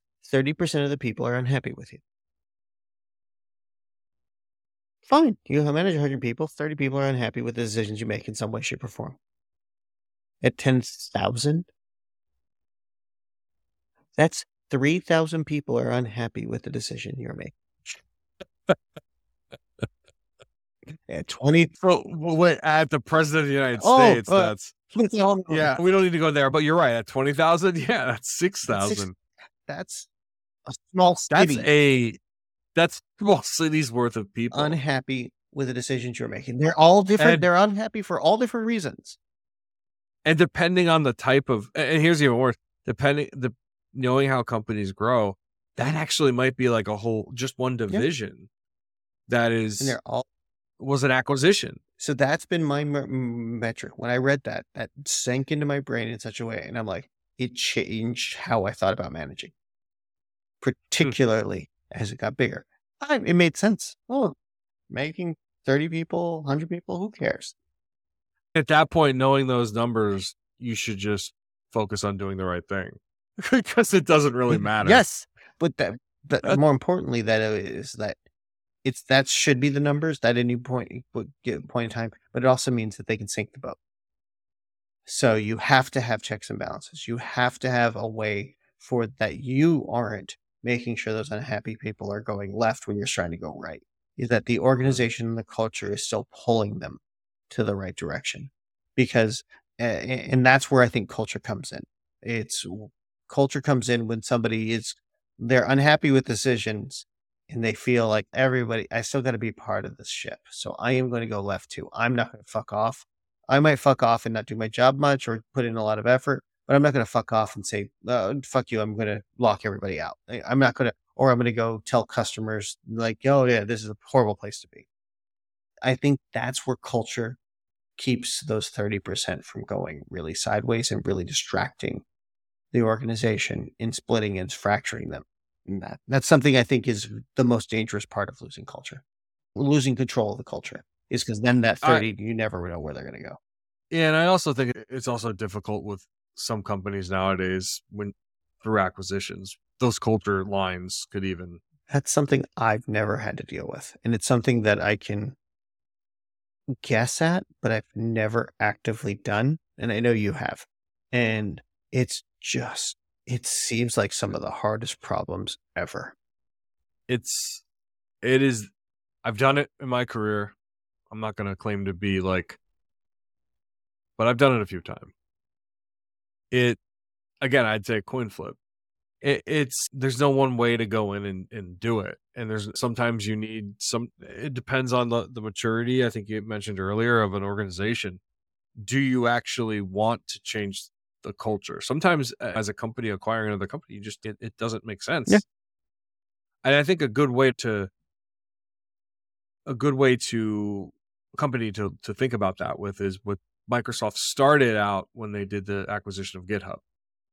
They didn't change the culture of GitHub internally for the first few years. They did it slowly. And I know people that were there. I don't know people at the Microsoft corporate side, but I don't necessarily think it was a aggressive rip the culture out of GitHub. I think it was a natural attrition of people that just left, and that culture changed. And I think that should be normal, actually, because the people at GitHub had more opportunities. They could sit there and go, hey, I want to try going and doing development in cloud platforms like infrastructure and Azure. Yeah. And so you'll have them spread out, and then you'll have people who are like, ooh, I love this tool. I want to go be a part of the hip hot thing that was in Azure or was in Office 365 or whatever. And they move there, and you're going to have the thermodynamics of people and culture. And GitHub just didn't have a chance over time. And if you went slow, Microsoft was going to. It's just how thermodynamics works. I was at an organization, and I was at Peon when it bought a much, much larger organization. So it was a 11,000 person firm buying a 65,000 legacy telco. Wait a second. Wow. Okay. So I've been in that situation. That is a hard They thing. failed. No, 100%. The legacy telco, US West, culture one. Offensive butts. No, it had like the CEO that did the purchase was like, no, we're going to take our culture forward. I don't mind missing the company. It's Quest Communications because it's so long ago. I'm going to take it forward. And I'm like, our culture is going to live on. We're buying them. They need us more than me. Yeah. They had 72 buildings. We had one. They owned literally the downtown of Denver. You couldn't go and visit them without looking around and bumping into literally entire companies that service other employees of this company. That culture was going nowhere. It didn't matter that the company wasn't profitable. It didn't matter that DSL sales were going to the hell in a handbasket and they couldn't sell any POTS lines, and that data centers were fucking the most valuable thing in the world, and that's what we were doing at the time. It didn't matter. The culture became the telcos because it was 65,000 people versus 10,000. And we had 95-year leases.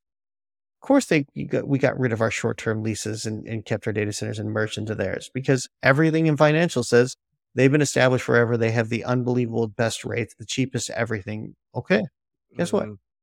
It was a culture of US West in a matter of 2 years. I've been in that situation, and I can say that I survived.